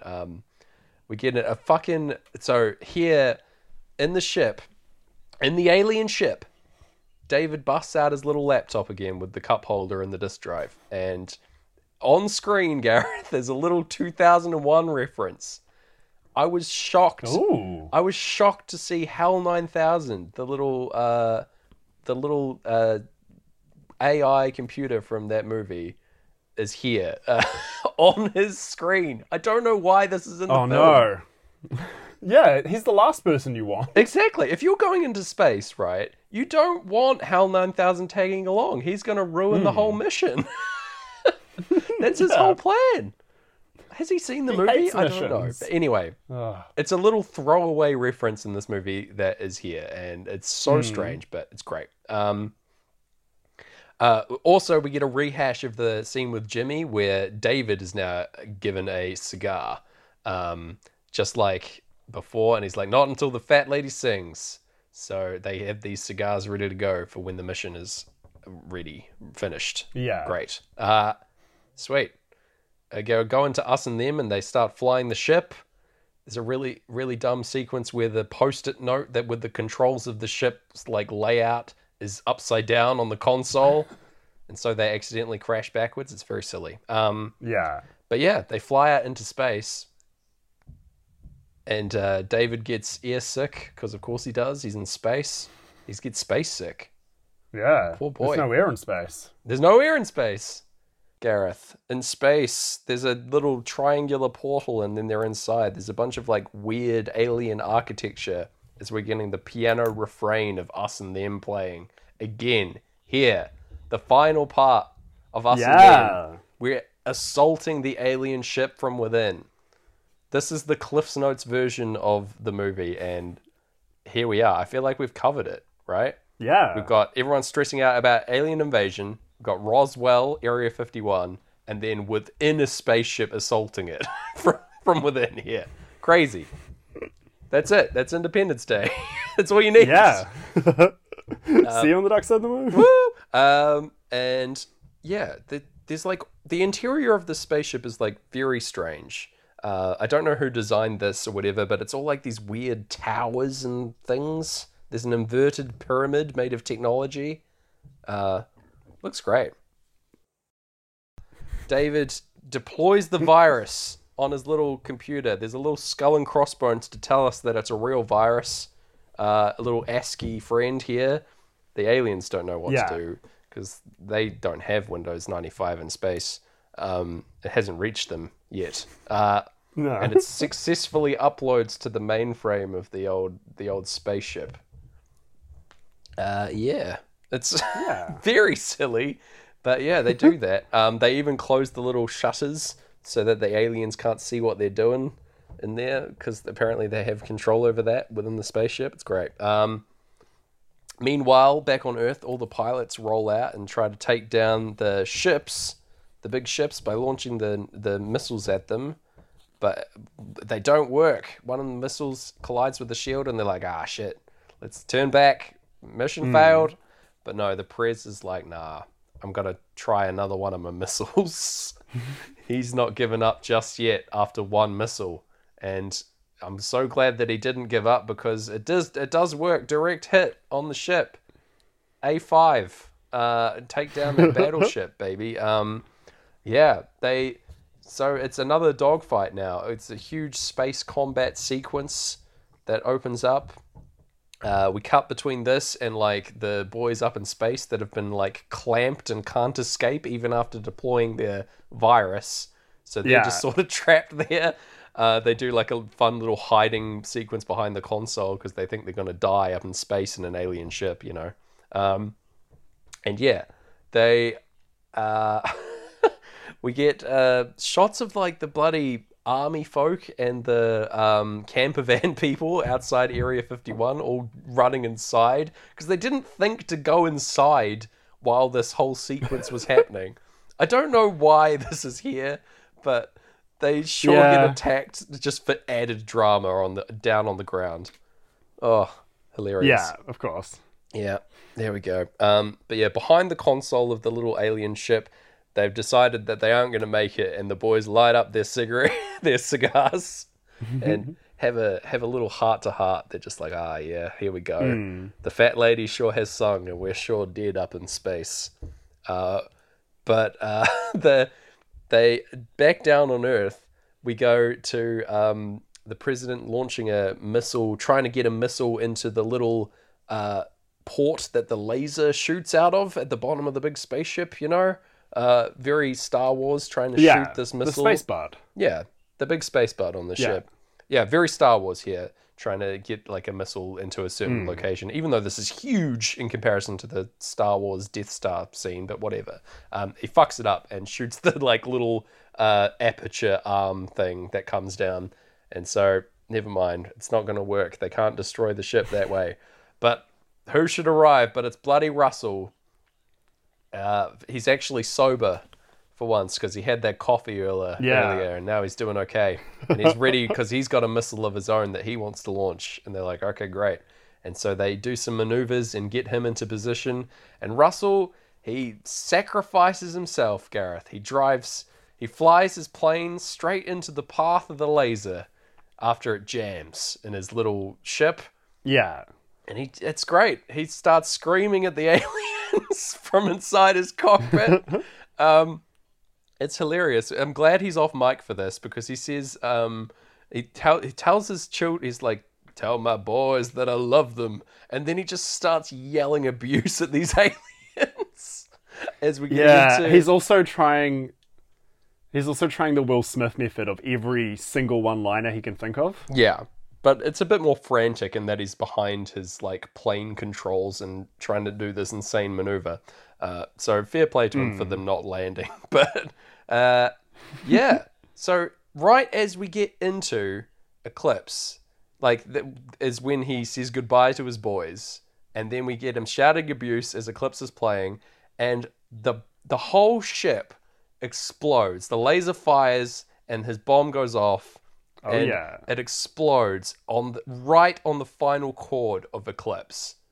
Yeah, it's so beautiful. Yeah, and as the audio tails out for us, the ship is all exploding within and crashing into the earth, and we get shots of everyone celebrating inside the airbase. It's great, a fantastic moment.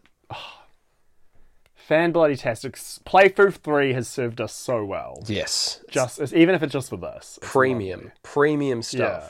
Like again on the right on the buzzer, we've got a fantastic sync. We've got the on the sync in playthrough 2, and we got this one, and it's like, oh yeah, hell yes. You know that scene you didn't like? That was actually just there to help the sync. Yep, there you go. They had to pad it out just to get it there. Yeah, you know.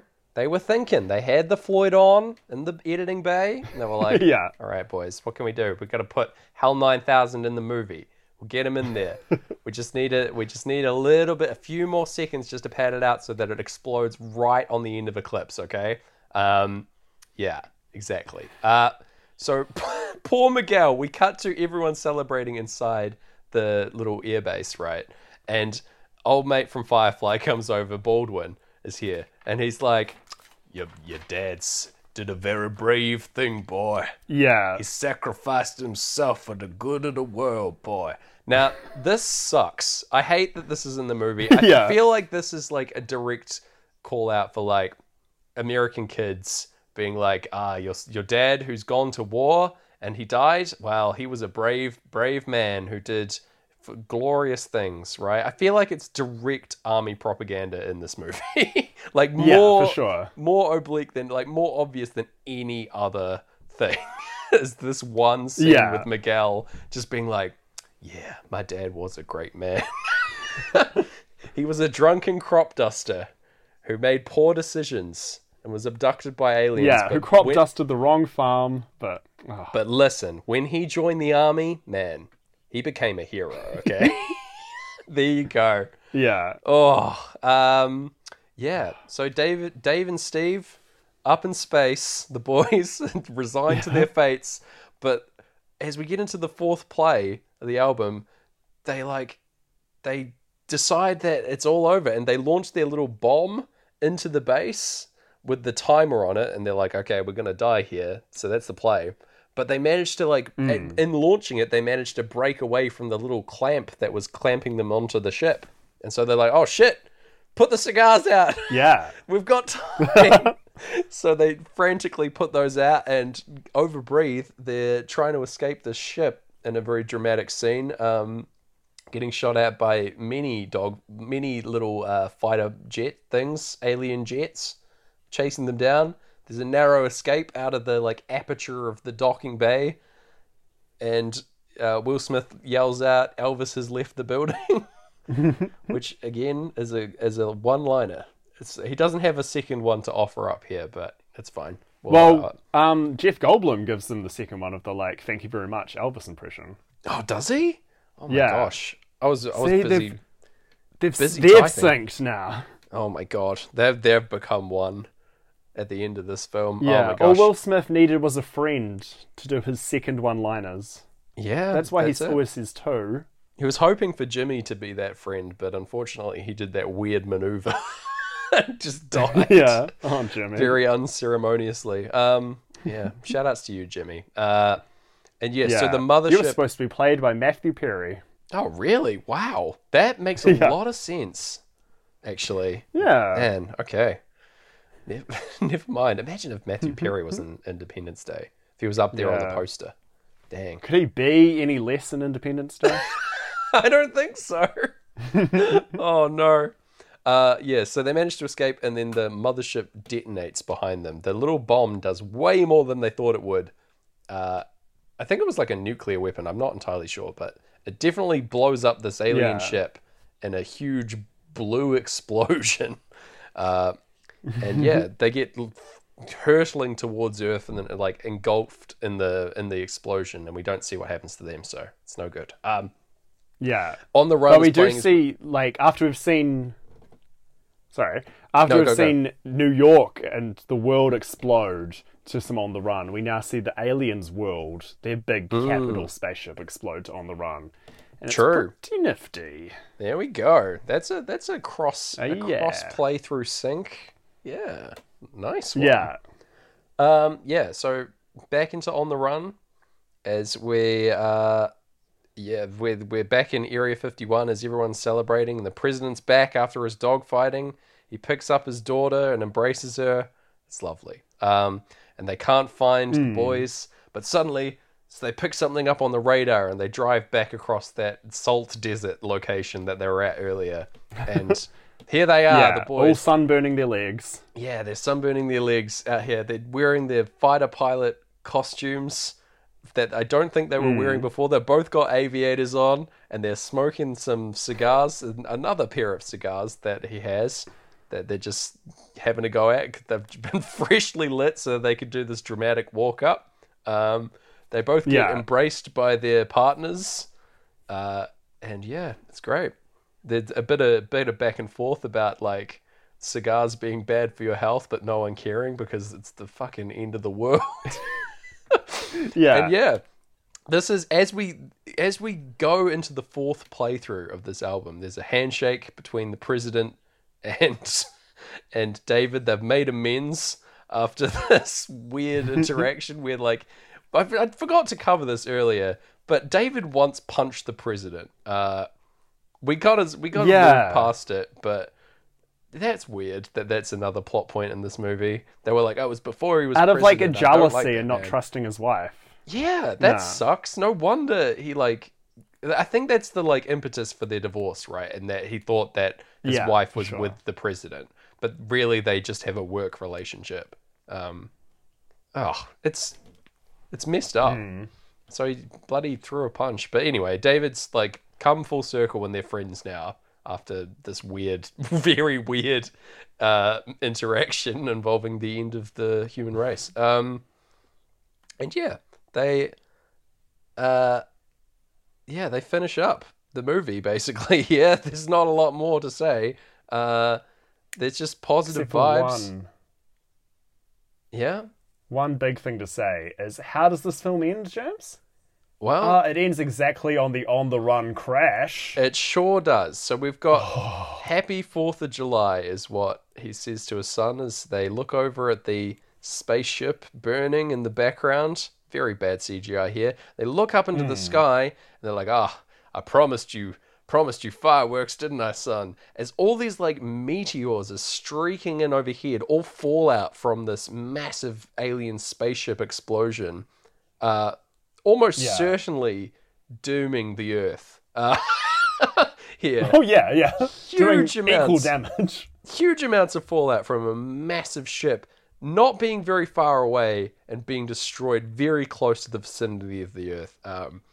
Definitely going to be ramifications from that. But that's our final shot of the movie as we get right into the crash sound and On the Run, presumably syncing up with the destruction of Earth. And yeah, credits. What did you think? How did it sync? Oh, that was a marathon. Yeah. Oh, man. I feel like I have been the aliens blasting myself. Yeah? Oh, whoa. But, mate, when it comes to the raw sinkage of this film, you can't deny. It's like Will Smith's star power. Like, dude, the producers could try to cut it out, but it's here. It was out of control how well this synced up, right? Like, yeah. It was, like, there were so many little parts of this movie that were completely unnecessary for it to be in the film. But looking at the context of Dark Side of the Moon playing in the background, it just works. is there to make the big moments sync up. It was there. That was why they put in all these little silly things in the movie. Yeah. You know? And I can't argue with that. No. I feel like I've become a conspiracy theorist over the course of this podcast, Gareth. I feel like Yeah. I feel like I'm going to sound insane when I say this is our first 10 out of 10 film. Gareth. Yeah. Gareth. Light that cigar, baby. That is a 10 out of 10. The Fat Lady has sung. This is a film that is designed to be synced up with Pink Floyd's Dark Side of the Moon. And I don't think Pink Floyd got in the studio in the 70s and wrote their album to this film. Yeah. I think we'll that's figure right. out how it happened, but I don't know. I don't know how it happened. Maybe there was some kind of alien control situation, some kind of psychic energy from the future coming back to the boys in the Floyd. But yeah, that's the only logical explanation for why all this synced up, okay? Yeah. Why else could this film have been such a hit when it's so weird and long and nihilistic? Exactly. It had to be because we were getting the runoff Floyd vibes. It had to be. People heard something in the back of their consciousness. Something left over from 1973, Gareth. Yeah. Just lurking in the depths. And they were like, maybe this movie's okay. Yeah. 33 years later, which, vinyl comes in 33s. There you go. I don't know. I'm feeling that this is the best time to be dishing out a 10 out of 10. That's it. Yeah. And the best part is, if someone gets 2.5 hours into this podcast, they'll know we got a 10. Yeah. But I think maybe some people will probably jump out about the time Web Willie in cyberspace comes up. No way. And they're just going to forever doubt how that 10 happened. Listen. If you don't become a conspiracy theorist listening to this podcast, if you get through this exact situation that us, the boys, have gone through, watching Independence Day sync to Dark Side of the Moon, and you don't believe that it syncs, you're crazy. Yeah, you're the conspiracy theorist believing in a fake Law and Order, man. Madness. You're mad. You're out of your mind. Yeah. You gotta believe. The truth is out there. Gotta believe. Yeah. And the truth is in here, in this podcast. In this podcast. Well, yeah. We've only bloody gone and done it, Gareth. And I'm so proud of us. Yeah. But I feel like this isn't out to end the podcast forever, by the way. If we wanted to do that, this is like an opportunity. I'm just bringing it up as a potential Don't bring it up after 2.5 hours of me being locked in my cupboard recording. No. Bring it up after a fun time. Gareth, we're only allowed to end the show if we get a 10 out of 10. And I've got to do my due diligence. Until the next 10 out of 10, we have to keep going. Oh, no. Okay? So, are you still willing to do the show? Should we leave it on a cliffhanger? Oh my god, yes. Check your podcast. If we were to return next week, Gareth, what would we be watching? Well, we've got a lot of result from this big film, this big podcast about a big album, and everything's pointing to those three letters, B-I-G. So let's watch Tom Hanks in Big. Ah, yes. Tom Hanks, my boy, the big boy. Yeah. The villain from You've Got Mail. Yes, let's see him again, but see him when he's big. All right? Yeah.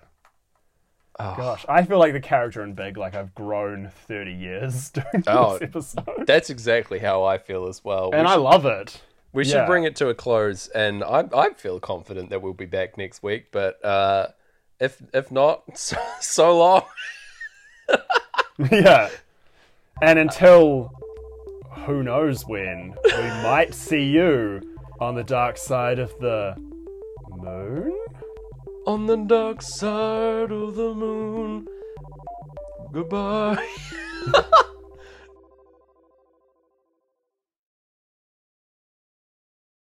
Nah, we'll definitely be back.